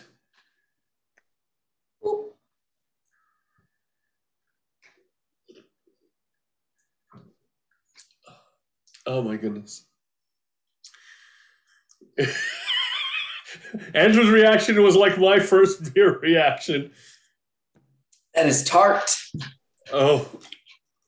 I was just getting the beer, and I was dumping it in the sink, and Annie, my wife, was there, and I was like, she was like, the beer wasn't good? I was like, it's awful. It tastes like vinegar. And she's literally standing 3 feet away from me from the sink. She was like, it smells like vinegar. Oh, it's just terrible. Anyway. First impression, I'm in love. I think this is going to be terribly skewed because I had such a horrible experience with the sour that I think this one will get like probably 0.5 points better than it really should because I'm completely jaded right now. It's like when we drank Blue Moon during that 4th of July. Oh my God, yes, after having the Coors Light, yes. And we thought Blue Moon was so good. Yes, absolutely. Absolutely. Speaking of which, like revisiting things, and you pointed out the spy thing on in the text, like the James Bond expo. And I'm thinking when No Time to Die comes out, we should probably try and find someone to arrange it with and go over our list again and let the audience like come in on it, but you buy a ticket to come in, and you get a Vesper Martini with your ticket, and then you see how you compare to our list we did. And Andrew can put in his input since he wasn't there for that countdown. And just James Bond it the whole way. And just enjoy some martinis. Wait, who's buying tickets and getting martinis? Well, I was thinking if we could arrange with like a pub or something. Uh-huh. And just have people come when we do an episode where we're counting down all the James Bond movies, like we've put up the chart again, and have people participate. And if they want to participate, the ticket is whatever, $20, but you get a Vesper Martini with it. That'd be cool. I like it. Yeah, poured straight from Tomo's thermos from home. Yes, absolutely. Just I'll make behind them. the bar, making it look like it's fresh. This was the problem. It was a little bit alarming, Andrew, and you probably heard the podcast when we had the last one, which was the Vesper Martini. Now, we didn't get it perfectly because it wanted like Lillet Blanc, and I couldn't find it anywhere, so I got like a white vermouth. Yep. And at that point, this was our fourth martini as we were counting down the movies. So you guys ranked the Bond movies, right? Correct. Yeah, I remember. It wasn't 4 martinis in an episode. It was across the 4 episodes. But when we had just like the last one, we were just like, oh, and Sean said like, why would we drink anything else again? And I was just like, this is like a cry for help. We need to go to like juice next because it tasted so good. It was just like, oh, yeah. And then, of course, we made if you're at a barbecue and this is all they're serving. And Sean wanted to know exactly whose fucking barbecue is serving just Vesper Martinis. Jeffrey Epstein's barbecue. I think that's what you said, actually, too. Oh, man. Yeah. I'm much happier now with this, with the El Dorado Mosaic IPA. Okay, so what's our next subject then? What is our next subject? You said you saw Suicide Squad, Sean, and what exactly did you think of it? Oh yeah, I really liked it. I thought it was really fun. I think it's James Gunn's second best film because I was disappointed by Guardians 2. And I mean the original Guardians great, but I think this had a little more freedom to it. Like Guardians 2 smacked a little of, hey, what you did there was so good, just do it again. But up the stakes a little bit. But basically just do it again. But it needs to be bigger, but do the same. Right. And it's like, and I feel like someone like James Gunn is like, it's a shame almost that he's trapped in a franchise like that because it's like, I feel like he's probably best to just do single films, like, but I thought ironically, but he's making the Peacekeeper series. Yeah. We'll see. I liked Suicide Squad. I like we did. The first one was unwatchable for me. I watched. It was my version of your beer. The first one was terrible. Yeah, it really was. We watched 20 minutes of it and turned it off because I deemed the movie was over 20 minutes into it. And I was like, okay, that's it. Movie's over now. I watched it. It took me 2 or 3 sittings to get through the whole thing. And it was, like I said, it was just one incomprehensible series of shots to the next. Like, there was no cohesion in the story. You didn't know why. You didn't know how. You didn't know who. All these elements kept... It felt like... The first Suicide Squad movie, ironically enough, felt like our show, where we came in the middle 20 minutes, and we don't know what the fuck is going on, because we're in the middle 20 minutes. We don't know how it started. We have no idea how it ended. That's what that movie felt like. I feel like that first movie was broken into 3 very distinct acts, and it felt like each act was following a different script and had a different director. Yes. And none of it connected together well. No. Yeah. Okay. But the new one is good, yeah? But they don't. Did they? And stop me if I'm getting into any spoiler territory because I haven't seen it. They don't really hardly even acknowledge the first one for this, do they? Or do they kind of? They sort of do. They sort of like have to, but it's not really like meant to be like a direct sequel. No, because the storyline is basically the Suicide Squad. It's just whoever's on it, and it just gives them the freedom to kill whoever you want, and they don't come back, and that's that. There's the only connection to it is 3 characters. Sean, is it? Yeah, right. So yeah, Joel, what's his name? Kinnaman, Joel Kinnaman, Harley Quinn, obviously. Harley Quinn, yeah. And then they have Viola Davis. Viola Davis, but then Jai Courtney. Yeah, yes. He's connected as well. Yeah, you're correct. Someone else? Maybe not. I don't think anyone else. No. Everyone else is new. Yeah. The old squad, it's Flag, who's in charge, Boomerang, and Harley Quinn. And Viola Davis being in charge of them. And, as Amanda Waller. And that's really the only connection to the first movie. Yeah. I mean, and it should have been, they were planning on Will Smith to come back, and then he didn't. And then they rewrote it to have Idris Elba come in as what's his name? Bloodsport instead of Deadshot, which I'm glad they did. It turned out good. It worked. Yeah. No, like I said, the character work was really great. I really enjoyed all the characters in it. I actually thought, what's his name? David Dastmalchian as Polka Dot Man. He was fantastic. John Cena was great. And when I saw, I was like, I'm not surprised he's given him a TV show because the character just worked really well. Yeah, he was perfect. He was really perfect in it. I think he did a really good job. I think they all did a really good job. They all did great. Yeah. I loved all their characters. It was just it was a good crew. It was very Guardians in that I'm like, okay, I like the chemistry of this crew. Yes. And Idris Elba was good in everything. Yeah. Idris Elba has been in some questionable things, but he's never been bad. Right. Now I say it, I can't actually even think of anything he's been in that's questionable. I'm just saying it because I feel like there has to have been something, but I don't think I've ever seen him in anything that wasn't good. But he... Wasn't the Dark Tower terrible? I was just going to say that. Didn't see that.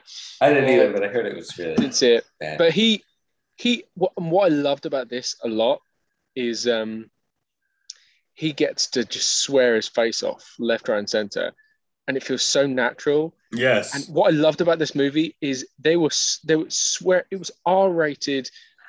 It was R-rated across the board, and not in a Deadpool way where it was like winking, like, "Hey, look what we're doing in a superhero movie. We're swearing and we're being violent." It was done in a this is like a exploitation movie. Yeah, like this is like Quentin Tarantino a grungy. Yeah, this is a grungy 90s action movie where the leads tell everyone to fuck off and they blow their faces off, and there's no winking. It's just like, that's what we're doing. That's what we are. And it shocked me. I was like, wow, I'm not, because it was basically Guardians of the Galaxy R-rated, which you thought Guardians when it came out, you're like, oh, this is pretty edgy for like the sort of thing compared to like a Fantastic Four or what they would usually do. But my God, like, I'd love to see an R-rated Guardians. I enjoyed it. I thought it was good. I thought it could have been better, and I had some issues with some of the story that in the way they pertain to some of the characters. I mean, we're obviously not going to go in it so we don't spoil it for Andrew. But otherwise, I thought it was okay. I kind of wanted to see actually Jungle Cruise because from like all the little snippets I saw, Emily. First of all, I love Emily Blunt. She's fantastic I haven't seen her in anything where she's bad. Like I want to go back and see Sicario now because I saw like one of the scenes the other day and I was like, oh man, I haven't. Yeah, I need to watch that again. That movie is so good. I love the second one as well, which people didn't like as much. But she wasn't in the second one though, right? She wasn't. She wasn't. But I heard the second one was really good. I actually almost slightly prefer the second one. It took a slightly different. It was almost darker, but it took a different kind of avenue. It was less of a political thing. It was more of just like a revenge movie. I love that. The second movie was all about Benicio del Toro and Josh Brolin. I'll have to see that. That was I gotta rewatch the first one, and I need to see that second one. Yeah. So, like I said, Emily Blunt and The Rock, it looked like they had genuine chemistry together, and it looked like this was as close. And I've said this before. We talked about this on the show. The perfect like adventure movie is Raiders of the Lost Ark, Last Crusade. Those are like there's really like nothing better. The close second to those was the first and even the second Mummy. And apparently it was very heavily inspired by the Mummy. Like I've not seen it yet, but even the fact that they've got British Emily Blunt, right. American Rock, and she's got a brother she's towing along with her, this dorky brother in Jack Whitehall. Right. And apparently the opening is her having like a comic kind of slapstick, like everything's falling apart moment in a library right at the beginning of it. Like the Mummy. Yeah. He's very heavily leans towards it. So, I mean, I would really like to see that because it looked like it would be fun. Other than that, I mean, Shang-Chi is about to come out. The trailers for that look fantastic.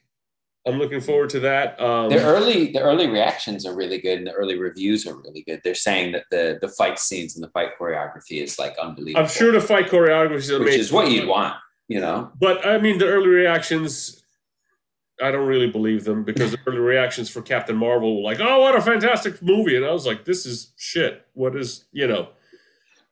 I've got a topic that you made me think of that would be a fun topic to discuss. Let's do it. The return of Brendan Fraser. Have you heard about this? This is pretty recent. Yes. Yeah. Brendan Fraser, they had announced quite a while ago, and I think we may have talked about it. I don't know if it was online or separately, but the three of us, I know we talked about it. A while ago, he's going to star in Darren Aronofsky's next movie, but it just came out maybe a week ago, probably 2 or 3 weeks ago now, honestly, that he's also going to be in Martin Scorsese's next movie. What's it called? Flowers of the Killer Moon? I believe so, yes. With Leo and Robert De Niro, and I think Jesse Plemons is in it. A whole slew of people. But that's awesome. I think that's great that he's coming back, especially because I didn't know until I think earlier this year, late last year, a lot of why he like kind of disappeared is like a really sad story. It was like he was like sexually assaulted by some man and then like threatened. The person was like some powerful Hollywood executive that like threatened him and basically was willing to like blacklist him and put out a bad word about him. And then he fell into some sort of depression, I think, from that. And like, well, there was that, and also he had. I remember that story. Supposedly he did a lot of his own stunts, and he's a big guy. Like he's a tall dude. Like there's like when they got The Rock to be in the second Mummy, he was too big for The Rock. Like because The Rock stands next to you and me, he looks like a freaking monster. But next to Brendan Fraser, it looks like just two dudes standing on the street. Because is he that big, Brendan Fraser? He's like 6'4", 5", something like that. He's a big guy. He's really big. It's weird if you look at him. I saw a clip of him actually. It was like a viral clip, or it was on like Facebook. It was funny. Leslie Mann was on a chat show talking about having a huge crush on him during. She loved him. Yeah, she George absolutely of the loved him. Jungle, and then they brought him out as a surprise, and he's like tubby and sort of like schlubby looking and like cut in between George of the Jungle. Now it's like, wow. But he's so fucking big. It's so weird to see this lumbering. And it's one thing to see him be like George of the Jungle big, but like just sort of like a chubby, like a sort of a slubby dude coming at you. Like that's a big fucking man. Big dude. Yeah, And he yeah, comes yeah. out and he like hugs her, and she's like down his belly button, and he's like, Yeah, no. I mean, he's so big that like with the weight that he has on, I wouldn't be surprised if he's like knocking on 300.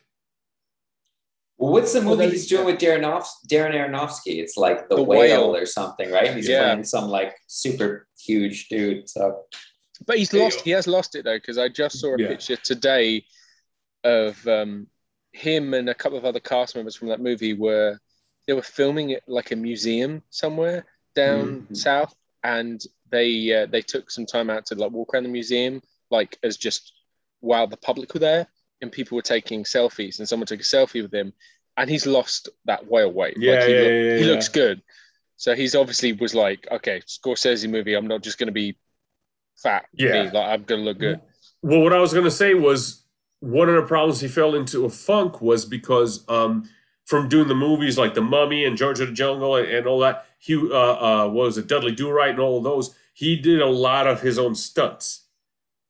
And you know, it's one of those things people are like, yeah, so what? But it's like the difference between falling down when you're like 9 and falling down when you're 29. You know, when you're 9, you weigh like 50 pounds, and when you fall down, you don't have very far to go, and there's not a lot of weight to you, so you just kind of bounce up and you go about it now. Now you fall down the way you did when you were 9, you're like, oh, I should put some ice on that. You know, it's like, so supposedly he injured his back a lot, and he had to have a couple of back surgeries. yeah.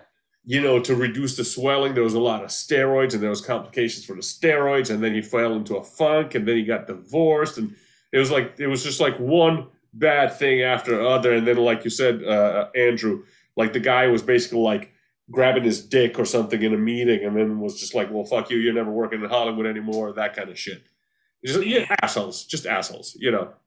So good, so cool to see him coming back though. Absolutely. I think all of us, like, I sort of forgot about him a little bit, but like always really liked him, especially like the Mummy movies were a big He was part so of my great. childhood. He like I said, nobody came as close to being Indiana Jones than he did.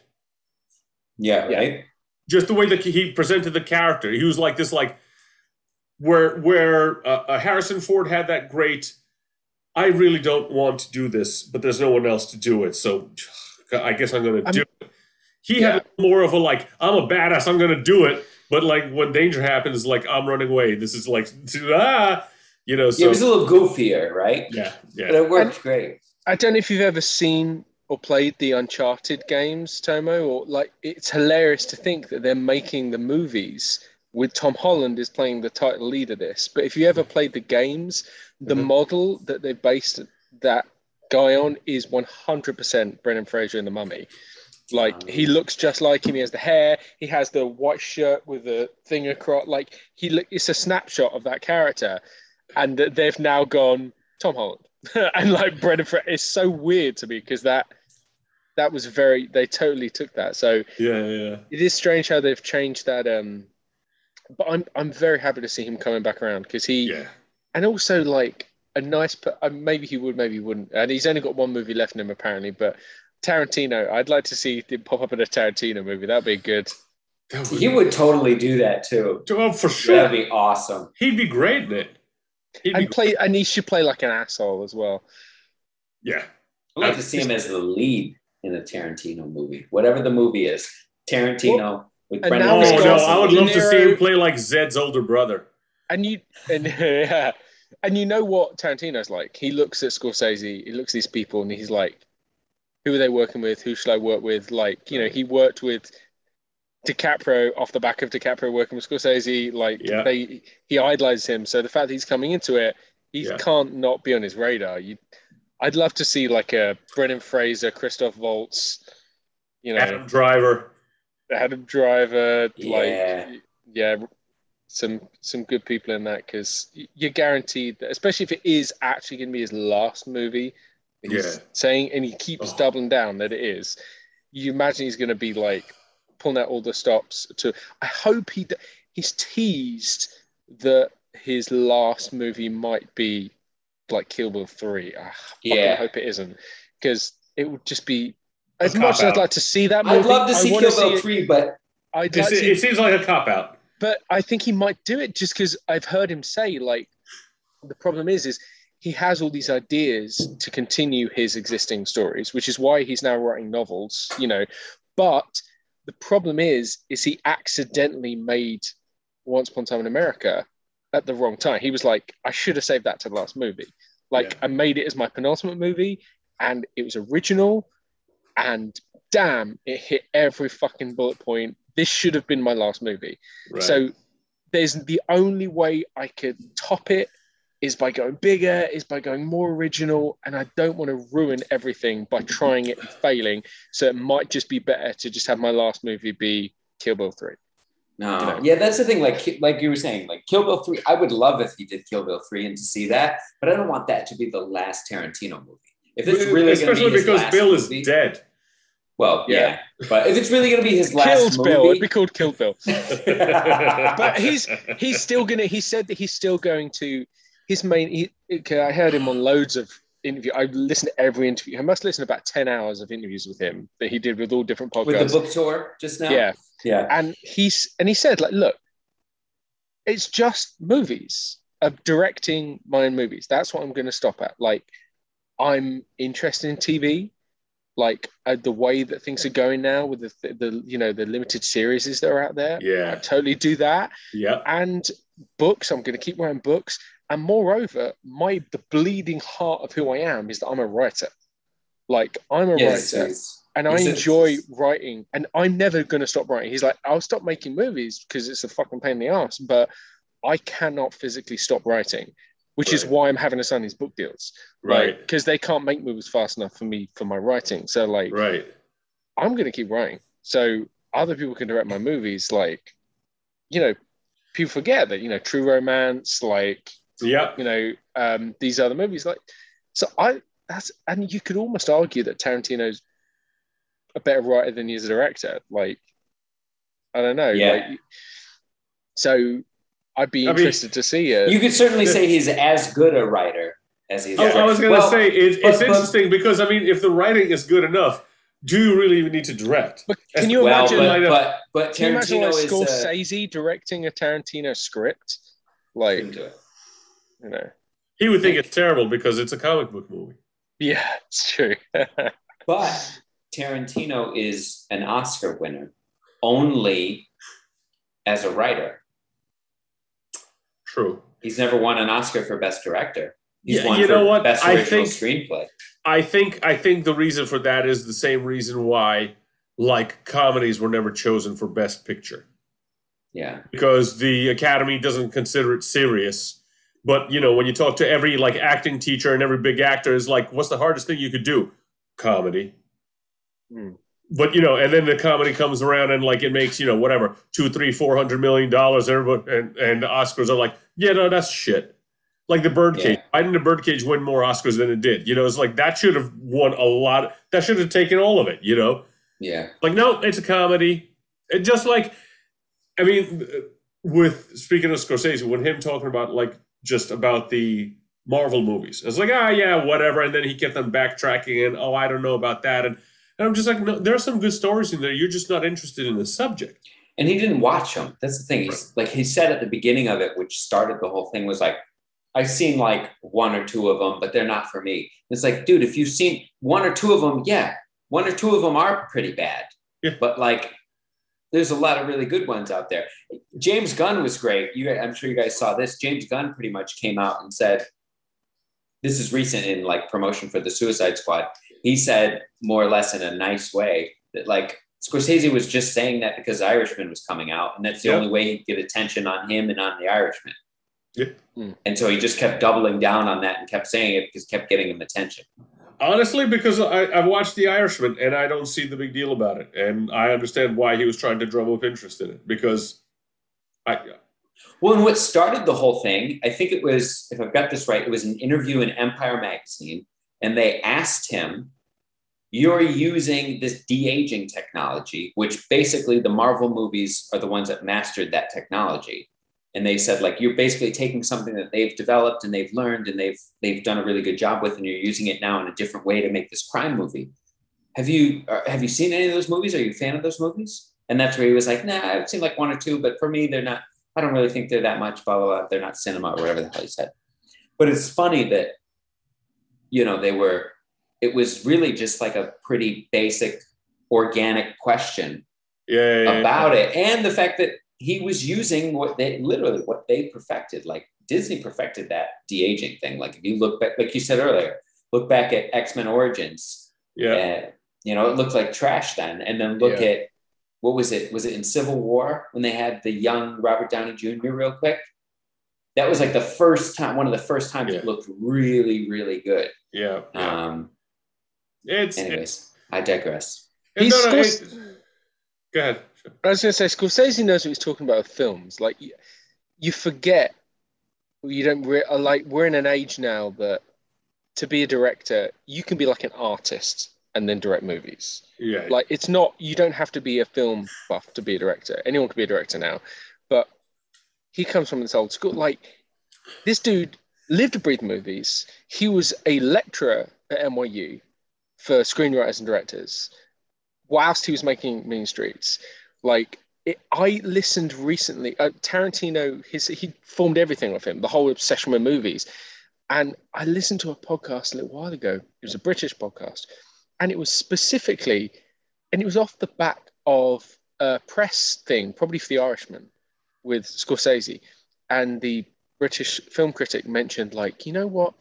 I love that. It made me think of this old movie from the early 60s, this Merchant Ivory British movie that no one's ever heard of, blah, blah, blah. And Scorsese was like, yeah, exactly that. And he was like, I love those movies. No one wants to talk about those movies. We should talk about those movies. And then he went off the piste. And during the interview, he said that he turned off the PR guy. He was like, I'm going to talk to this guy about these movies. And they released a separate podcast that was 2 hours fucking long of Martin Scorsese just talking about British movies of the 50s and 60s. And it was literally just him listing off things. And he was like, well, if you've seen that, you should definitely see this. And none of people have seen that. And it was like, I'm like, what the fuck? Like, the guy's the biggest nerd of movies. Like, he is such a back catalog. Sean, you should listen to Empire Magazine, Empire Podcast, film podcast. They did a few months back a special with Tarantino and Edgar Wright, where they just did the same thing. And in that, Tarantino, I'm pretty sure, mentions, one big section of it, they talk about British film. And Tarantino mentions that Marty is the one that, like, I know him, my buddy Marty. Martin Scorsese is the one that, like, got him into that or something. They mentioned Martin Scorsese. I forget exactly, but it's got to be a little bit of what you're talking about. I think it might have even been off the back of that.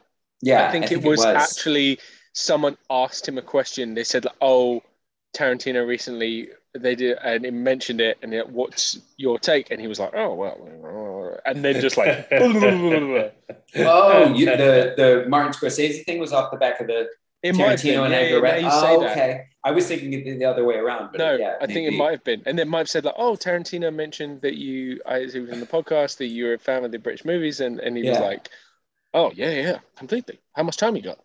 And it was a list. And they, even with the podcast, they said, like, it's too many to list for the podcast because you can't list it. Because it got to a point where he just started listing movies. And they released, like, they wrote it down in the description. It was like 40 movies that he just listed of just like, watch this, watch this, watch this, watch this. And like in categories, like if you're in the mood for this, watch this. If you're in the mood for that, watch this. If you like this movie, watch this. And it was like, and it was just British movies of the 50s and 60s. Like, crazy. Jesus Christ. Yeah. You know the whole thing, you know the whole story, like in Goodfellas, basically. The scene where Ray Liotta takes his girlfriend through the back doors of the Coca-Cola and ends up in the front seat. You remember this, don't you, Andrew? We talked about it in class. We talked, like Laurel was telling us. It took 2 weeks and that whole scene is one take. Like one shot. It's a oneer. It's just like the whole 2 minutes is just one take. And it took him 2 weeks to get it. Like to get the choreography of everyone like moving through the kitchen and setting the table and like the crowd reacting. And I was like, man, that's some freaking anal shit right there, boy. But hey, I mean, if someone's going to pay you to do that, that's what you're doing. Hey, You know, if someone's giving me money and they want something like, and this is how passionate I am about it, yeah, I want it right. Well, 25 years later at a acting and filmmaking school in New York City, what scene did they use as an example to say, this is how, this is what you do? Yeah. Yeah. Have you guys watched sorry, it's a side tangent, but you made me think we're about writer directors. Have you seen the latest, The Last Duel? I'm really excited about this. This is Matt Damon and Ben Affleck. It's their, I guess, follow-up to Good Will Hunting. They've written this movie. I've heard Scott this. is directing it. Adam Driver is starring in it. And it sounds incredible. And the trailer looks great. Wait, is there a trailer already? Yeah, there's a trailer. Wait, I'm sorry, who'd you say is directing it? Ridley Scott. Yes, that's right. No, I don't know. Yeah. Wow. Off the back of... I didn't know there was a trailer yet, though. Yeah, first movie that they've written together since Good Will Hunting. Yeah. Based on a book, so it's not going to be shit, that they loved, about the last sanctioned duel in France that was like in 17 something or other. And Adam Driver plays one of the leads. Oh, yes. I saw this. And Matt Damon's... Ben Affleck. Yes. Yeah. Matt Damon, that looks Ben good. Affleck. Yeah. And what's really fascinating is they wrote 50% of the movie. As they were doing it, they realized that because in the book, half the perspective is from the wife or the wives of the men involved in the duel. Uh-huh. And they realized, they were like, we're in a different time now, blah, blah, blah. They only wrote the perspective of the male characters. And all the female character perspective in the movie is written by a female screenwriter who they brought in, who is apparently amazing. She's like the best screenwriter in Hollywood. So it's 50-50. Like they wrote the men and she wrote the women. That's great. Ridley Scott is directing, and it sounds like that sounds great. I heard really good things about Dune. Yeah. Like supposedly Josh Brolin saw the cut and said it was basically a cinematic masterpiece. And if the camera work is anything remotely like Blade Runner, Villeneuve did. Who was the DP on that? Do we know? I'm going to look that up because Blade Runner was Roger Deakins, and he's worked with I bet it's Denis Deakins. Villeneuve. Is it Deakins that did? It probably was for Dune. Let me look it up. Probably. I mean, he's like the greatest. Let's see. All cast and crew, cinematographer. No. Oh. It is a guy named Greg Fraser. Fuck Greg Fraser. You might careful. He might be Scottish. He might come and headbutt you right. To be fair, I'm sure he's great. Like, because if you're doing this based on Broadway, like you'll always say the best cast you're ever going to see is the replacement cast of the original cast. Right. In the same way that the understudy is always going to be better than the person cast, because the pressure is so high to not fuck up after whoever you're taking over from, that they spend all their time to get someone who is like, right. So I'm sure he's good. So he was the cinematographer for Rogue One and Zero Dark 30. Oh no, yeah. He's got it. Yeah, it's gonna be fun. Yeah, it looks fantastic, dude. It does. I'm looking forward to that. Who was the DP on Sicario? That was great. The first one was Roger Deakins. Oh yeah, of course. Oh fucking yeah, Roger Deakins, man. Between him and like Wally Pfister, like yeah. Oh, my God. Yeah. Good stuff. Well, we got really like movie. It's super cinematic with it. I know. Also, have you seen The Green Knight? Looks really good as well. Yes, I'm trying to see that soon too. You guys see that? Is it out yet? Is it out yet? Well, it's in theaters. It is? Well, yeah, it's been in theaters for a little while. I think it came out in, what month are we in now? August. Must have come out in July. Oh. Then right. Late, mid-July, early August? July 30th it got released. Okay. Yeah, so I'm trying to see that soon. That and the Suicide Squad I'm trying to see. And then a couple others, trying to get getting back to the theater, see the films. I want to see the, speaking of Matt Damon, that movie that he's in right now looks pretty good too, Stillwater.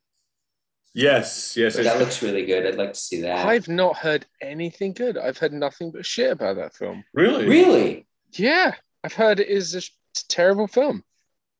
Like for people that love film, like I think for like, you know, Joe Schmo, I think it's fine, but everyone who seems to know about films has been like, it's just badly written. Really? Like, yeah. I've Huh. heard it's just a badly put together film. Like, who was saying that? Someone, damn, it was another podcast, and someone said like, "Oh my god, that the film was like still the worst written film I've seen in like can't remember when. Like, it's just a mess." It's it's really. I mean, knowing obviously we're industry insiders or anything, but you know the way these guys make these movies, and unless you're a big director name, the studios have last call on the edits. What was it? Mhm. I followed James Gunn on Instagram, and somebody said like, "Are we going to see a director's cut of Suicide Squad?" He was like, "I oversaw every edit. That is the director's cut." Oh, this yeah. is it. Yeah, Is it, you know? And I've said the story about this before, again, that we heard in class about the Studio 54 movie, how it was basically a homoerotic book, and that's what the movie was supposed to be, but Disney, in all its wisdom, decided, or whoever it was, to take out all the homoerotic bits. So, and then I think it was Weinstein, actually. or Weinstein, yeah. And then they were just like, people were like, this movie doesn't make any fucking sense. And then the guy who like directed it finally got the rights to it and released his version. And people were like, well, yeah, it's a good movie, but you know, it came. It was like 20 years later, wasn't it? It was like 10 years later. It was just like nobody cares anymore. It's like, who gives a shit? So we know how these movies are when you sign up for these things, or these people sign up for these things because the script looks great. It's what's his name? Peter Dinklage talked about that. He said talked about his good fortune of doing Game of Thrones. Because like one of the things he always insisted on, he never wanted to do a project where he got to do a project just because he was like a little person, like was the character. Like in Loki, if you remember, one of the guys working in the TVA was a little person. Like when they first check in, but they didn't, you know, nothing was made of it. He's just a person working there, kind of thing. And Peter Dinklage always insisted on this. And then he was talking about the Game of Thrones. He says, what this affords me now, and probably for a long time coming, is he loves doing independent movies.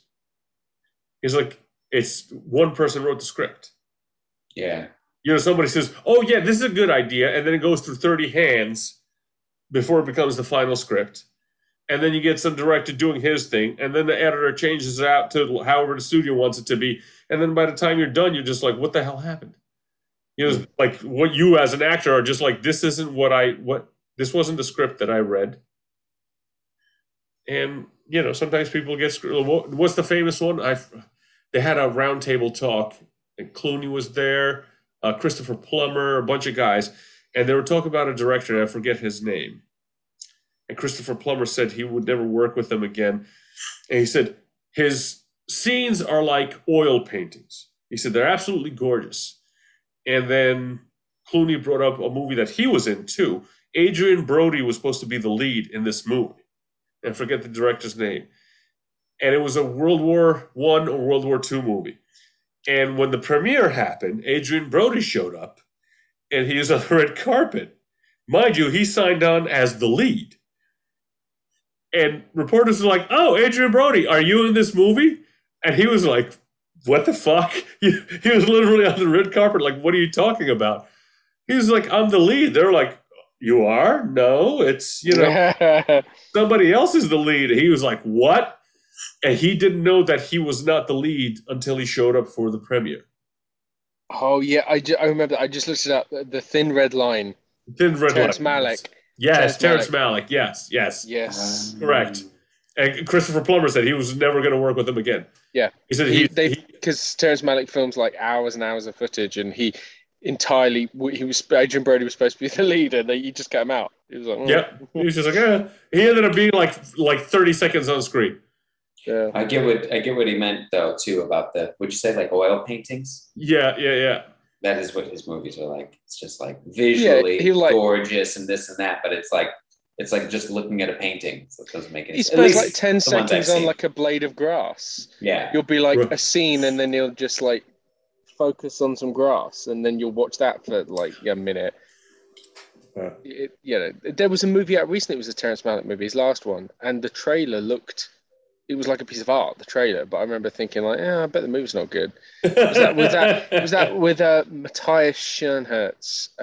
It was a European. It was like a Nazi. I don't know. It was a World War II thing about someone who was against the Nazis who ends up going to jail. It was shown for every independent or like artsy movie. It was the trailer for like 6 months. I saw it so many times. I forgot what it was, but I remember thinking like, this looks so beautiful, but I'm sure it's the most boring piece of shit. Like, it was just it was like Nazis. It was like sweeping vistas of cornfields and old ruined, like, farmhouses, and then like Nazi being like, and then like sort of more cornfields and a cow. And and then popcorn. Oh my God, what's the allegory here? I don't know. Yeah. Nice. All right. So, are we ready to give our grades for now that we've covered a myriad of subjects? Well, we didn't talk about Joey Chestnut. Who the fuck is Joey Chestnut? So, for anyone listening, when we were deciding what to do for the subject of this podcast, we broached the topic of doing another beer, and more beer, and just talking about a myriad of things, right? And Tomo sent in our group chat, I just looked on the trending topics on Twitter, and here they are. And he sent us a list, and in there was Joey Chestnut. That's right. Joey Chestnut is the guy who pretty much every year wins the Nathan's hot dog eating contest on the 4th of July at Coney Island. And so I looked it up this morning. Okay. And I was like, why is Joey Chestnut trending? And I was looking it up to do my research in case we talked about it here. Did he impale himself on a hot dog? No.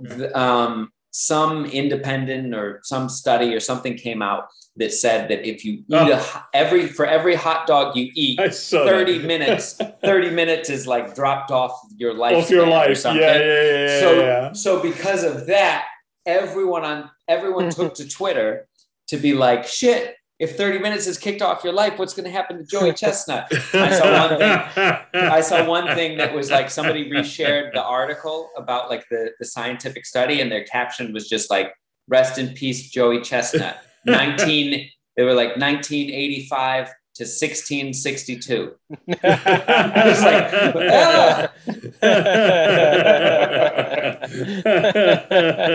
Nice. Oh my God.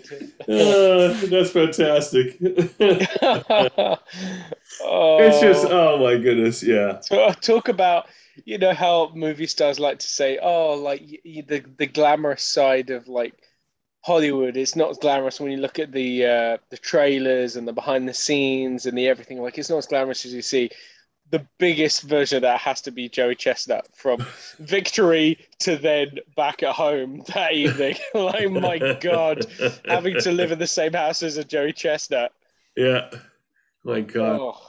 Just his farts that night after he God. That's how they ignite all the fireworks. Oh God, you know what? I mean, you know these guys that do the hot dog thing at night. Their bedrooms smell like someone left a fucking slice of bologna on the dashboard in the summer. I mean, that's what that fucking place smells like. Just awful. I mean, I'm not surprised. I mean, I honestly wouldn't be surprised with this country we live in if the world record holder for eating hot dogs, his tactic wasn't that immediately after the contest he goes to have surgery to get all the hot dogs removed from his stomach so he doesn't just die of hot dog intoxication.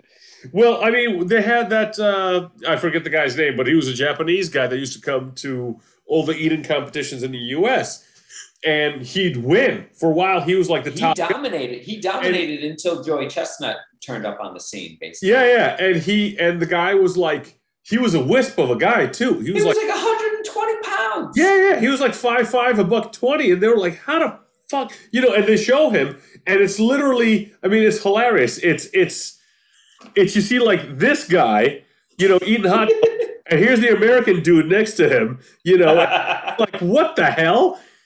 And they asked him how could he possibly, like, eat more than, like, this 300-pound guy next to him. And he was talking about, like, he has to get his, like, stomach really pliable. And in the week or two lead up to it, he drinks, like, 8 gallons of water a day to stretch out his stomach. Ugh. Yeah. And I remember going, like, 8 gallons of water? Jesus Christ. Like, do you just live on the toilet? What the hell? I'm just looking at Joey Chestnut's skin. He doesn't look healthy. No. Like I don't know if you see it. He's got a very pockmarked face. Yeah. He doesn't look like a healthy man. His skin looks like the texture of a medium well-cooked hot dog.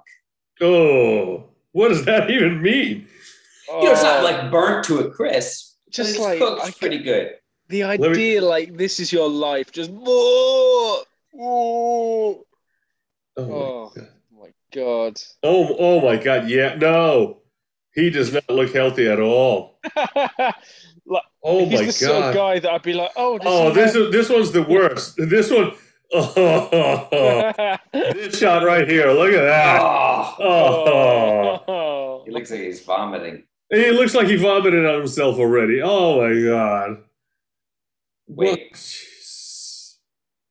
I mean, Joey Chestnut.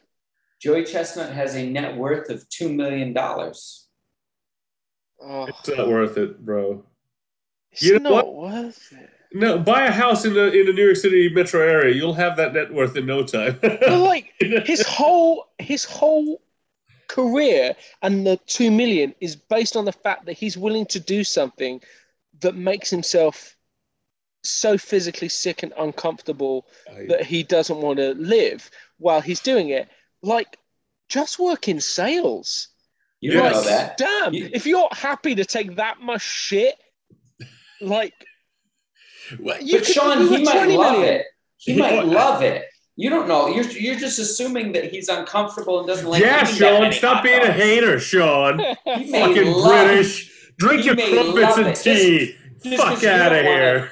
Just because you don't want to engulf 70 hot dogs in 30 seconds doesn't mean that other people don't enjoy it. That's what makes America great, Sean. Is you do what you want here. You want to eat 1,000 hot dogs in 2 minutes? Oh my God. And let me tell you something. I love eating. I enjoy food a lot. If I'm starving, I'll have 4 hot dogs at a barbecue and I'm done. In fact, I remember one time as a kid, as a teenager, like hot dogs was like my go-to. If there was like no food in the house, like my parents always picked up like a pack of hot dogs and they always got like high quality hot dogs, Borscht, whatever. And I was good with that. And I remember one time I ate hot dogs and I got sick off of them and I puked hot dogs. Like, seriously.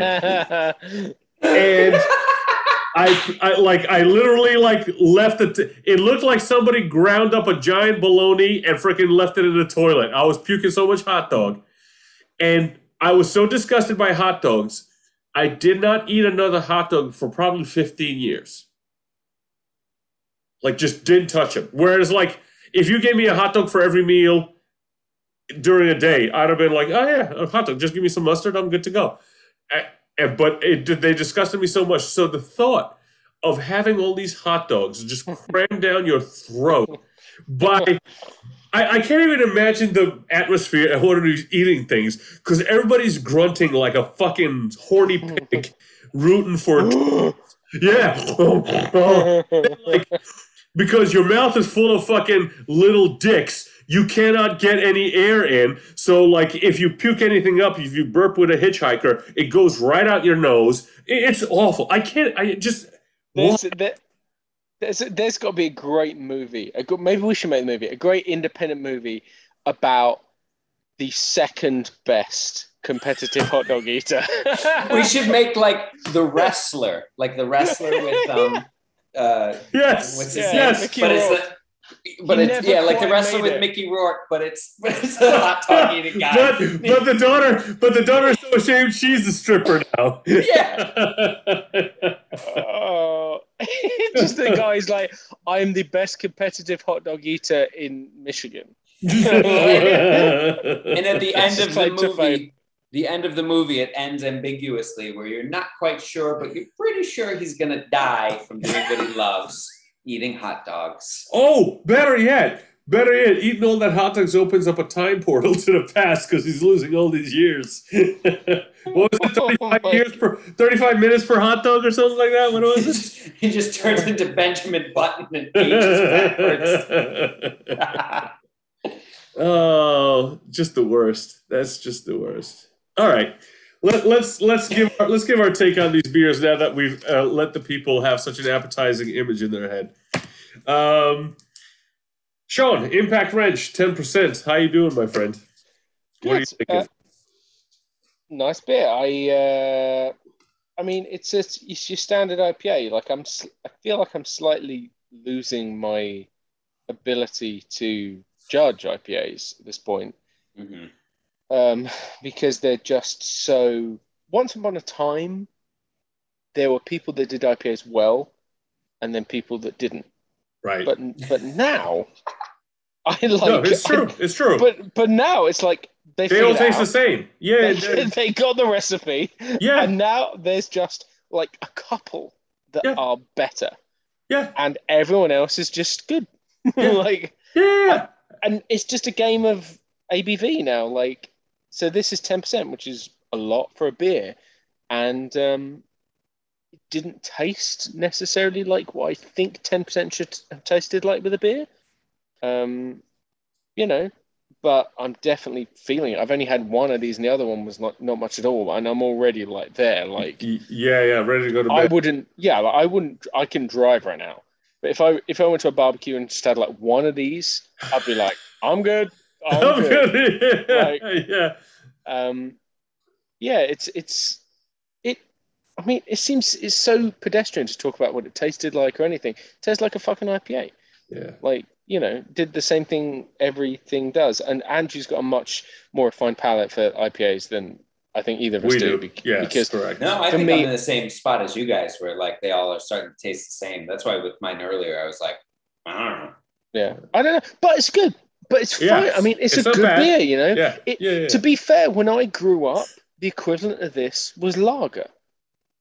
Or, you made a lager. All lagers vaguely tasted the same. You drank a lager. Like that's in England to this day. That's the same thing. It's like drink a lager. Yeah.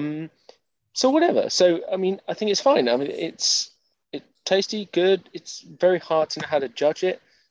I guess 3.5 because I just don't know. It seems unfair. 2 years ago, I'd probably have given it a 4.5. Maybe. Well, I mean, we've talked about this so many times. It's at this point, we're on episode 96. We've had probably close to 100 beers. Oh my God! I hope my doctor is listening. We've had probably close to 100 different beers over the 5 years we've been doing the show. It's very different, and I'm sure if we went back and tasted a lot of these beers again, we'd be like, okay, it's not that good a beer. Do you just to stop you for a second? It's probably a 3.9 or something like that. Do you realize how many beers that is in context to the normal American?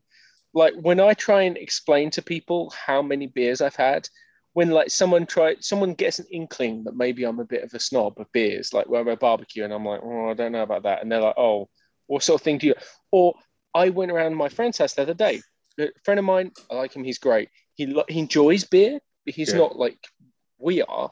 Right. And he said to me he wanted to go out and buy some beer because I was coming around and I enjoy beer. And he's like, "Tell me, Sean, what beer do you enjoy?"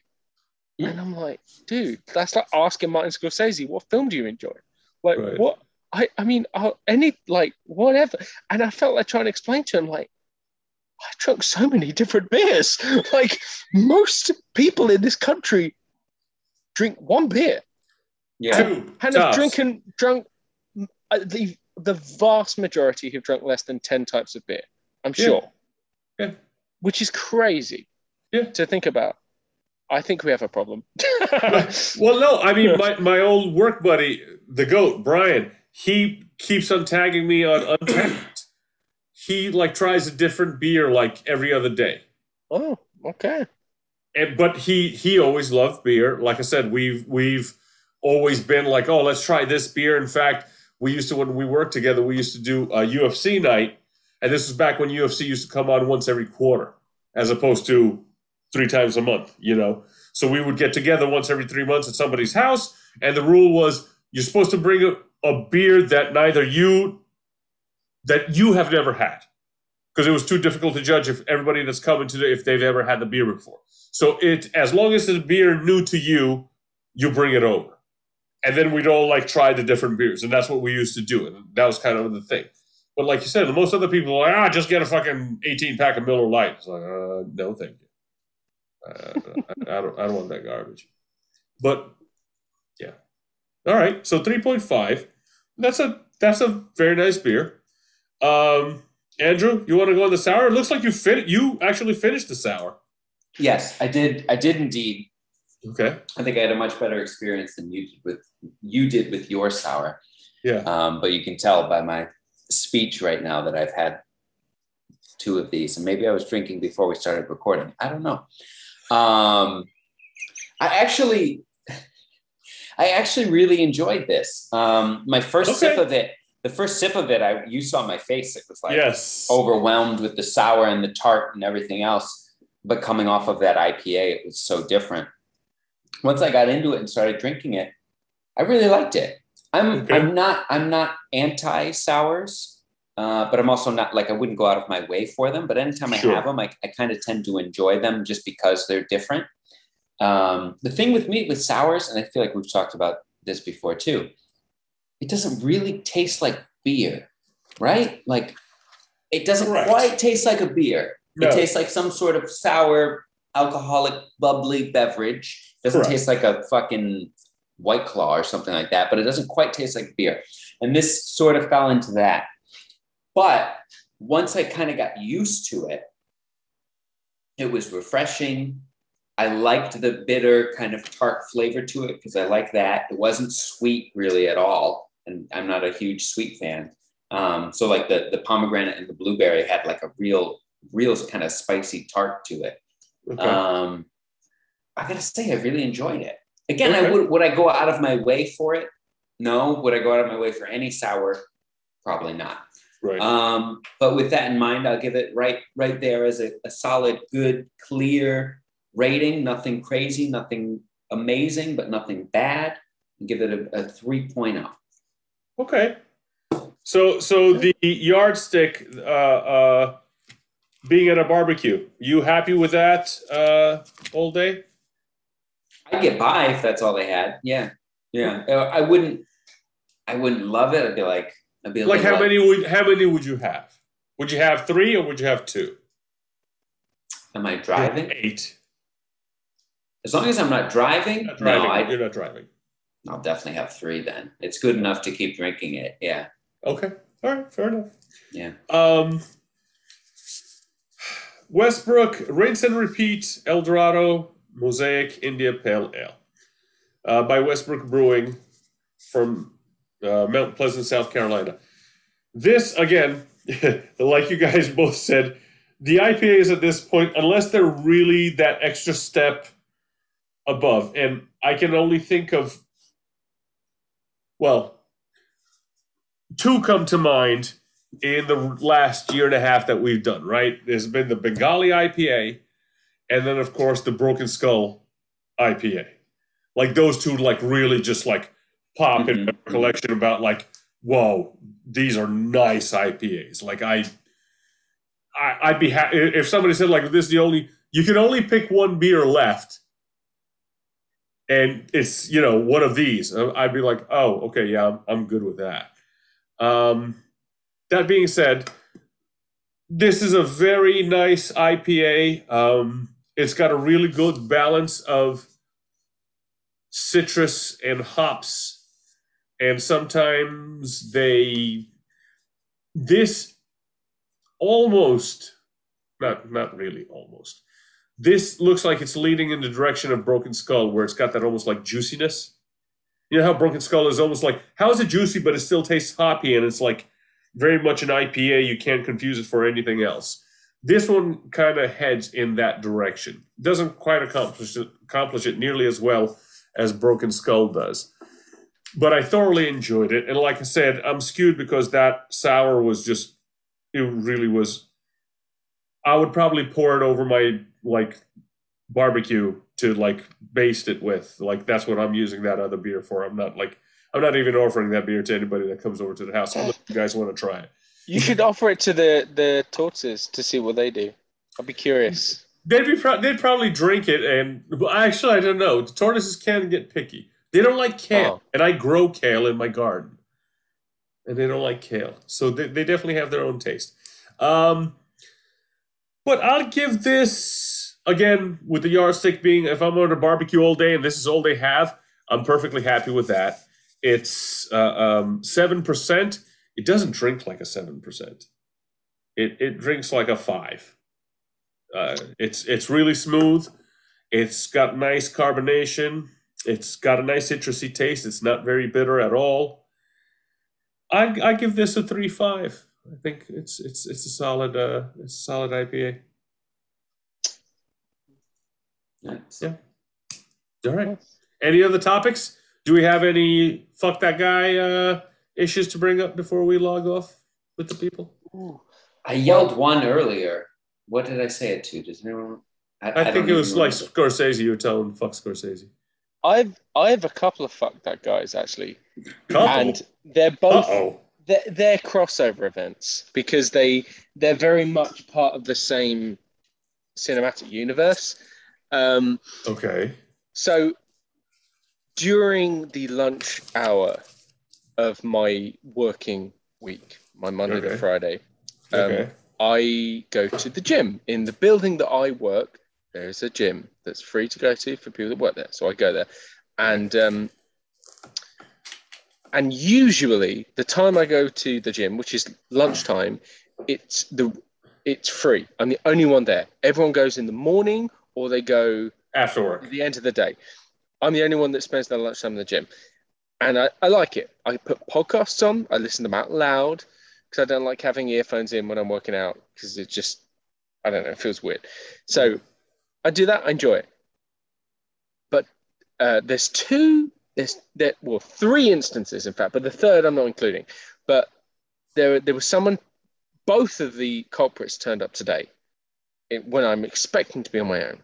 The first culprit, who's the first time I've ever seen this gentleman, this dude comes in. He's actually walking past me as I'm going towards the door, and he's like, "Oh, I don't have my key card. Perhaps this gentleman here might be good enough to help me get in. Do you have a key card?"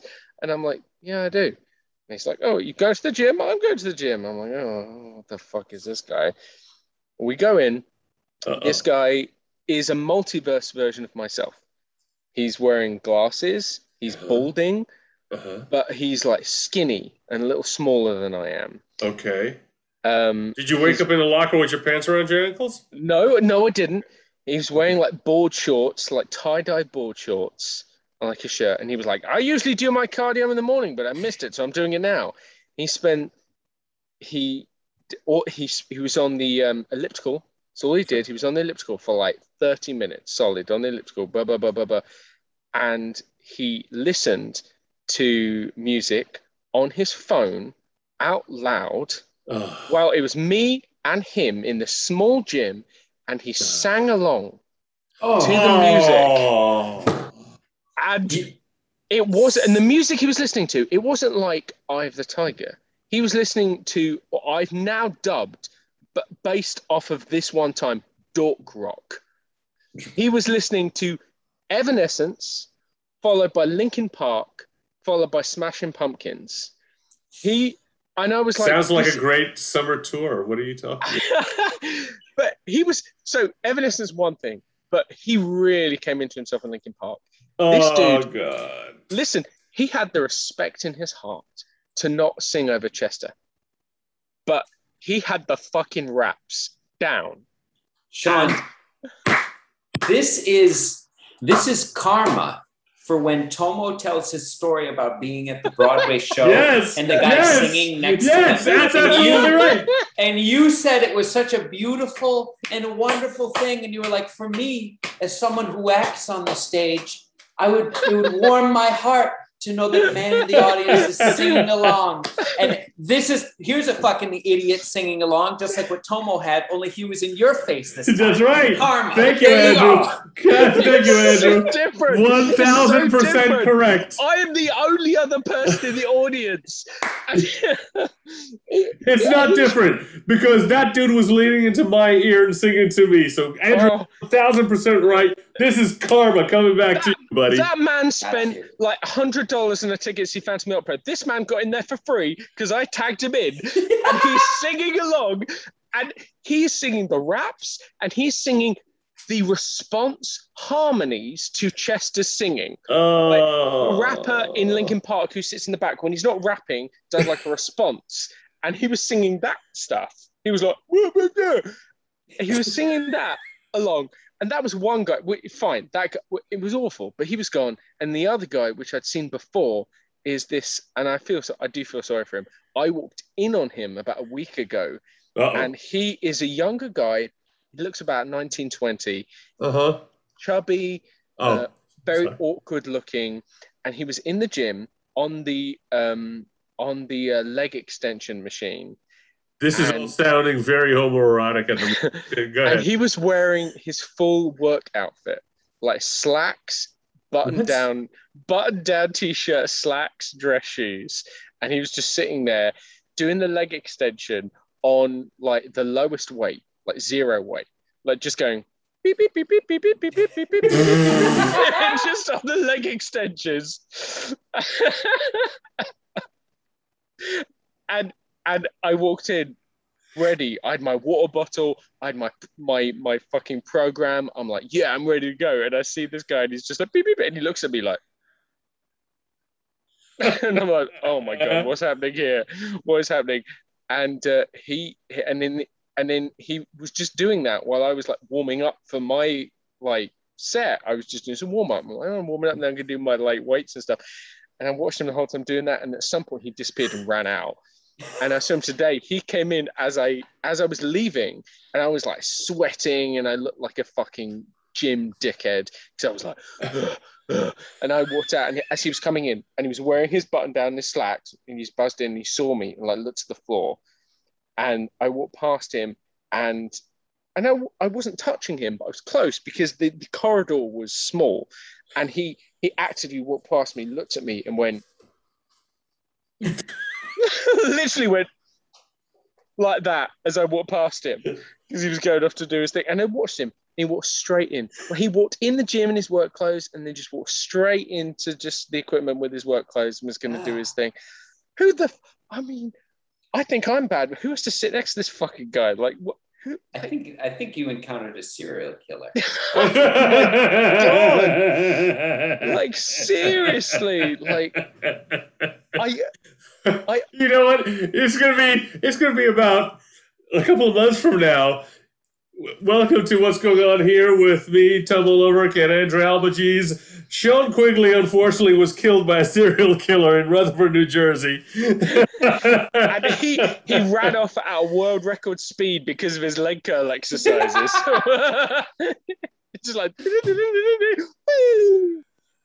Well, wait till they find out you have a podcast. Oh, my God.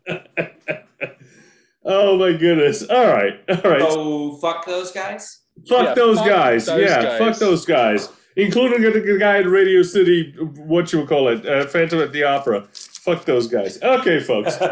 So that's our Beer, and More Beer Volume 2 episode 96. We had 6 beers during this show. Sean had the Moonlit Grave, which is an oatmeal black ale by the 3 Threes, 5.5% ABV, nothing on the IBUs, and Impact Wrench by Industrial Arts Brewing, 10% ABV, nothing on the IBUs. That was an IPA, correct, Sean? Yes. Okay. Imperial, I guess, or double or whatever it is. Triple, sorry. Andrew, you had Baby Kittens by Fat Orange Cat, 6.5% ABV, and Splash Palmberry, correct? The sour? That's it. Who made that one again? It is Talea, Talea Beer Co. Okay. And so Sean's grades were 4.0 and 3.5 for the Moonlit Grave and the Impact Wrench, respectively. Andrew's was 4.0 and 3.0 for the Baby Kittens and Splash Palmberry. And I had the Pentagram Sour by Surly Brewing Company, which I gave a 0.5 to. That was I don't even remember what the ABV was. I'll have to look that up. And Rinse and Repeat Eldorado Mosaic by Westbrook Brewing Company with 7% ABVs and 20 IBUs. And I gave that one a 3.5. So there you go, folks. 6 beers to try or avoid if you're going for Pentagram. Unless sours are your thing. If you really like a sour drink, then I recommend the Pentagram to you. If you like a sour drink, you like wearing slacks to the gym. Probably. All right. On that note, folks, we had to fuck those guys, and we touched on Scarlett Johansson and Black Widow and Suicide Squad and Martin Scorsese and Quentin Tarantino and Joey Chestnut popped up in this show. What more could you want? What more could you want? And 6 beers on top of that. Thanks for tuning in, as always, folks, and we'll see you in the next episode. Bye now. Bye. All right.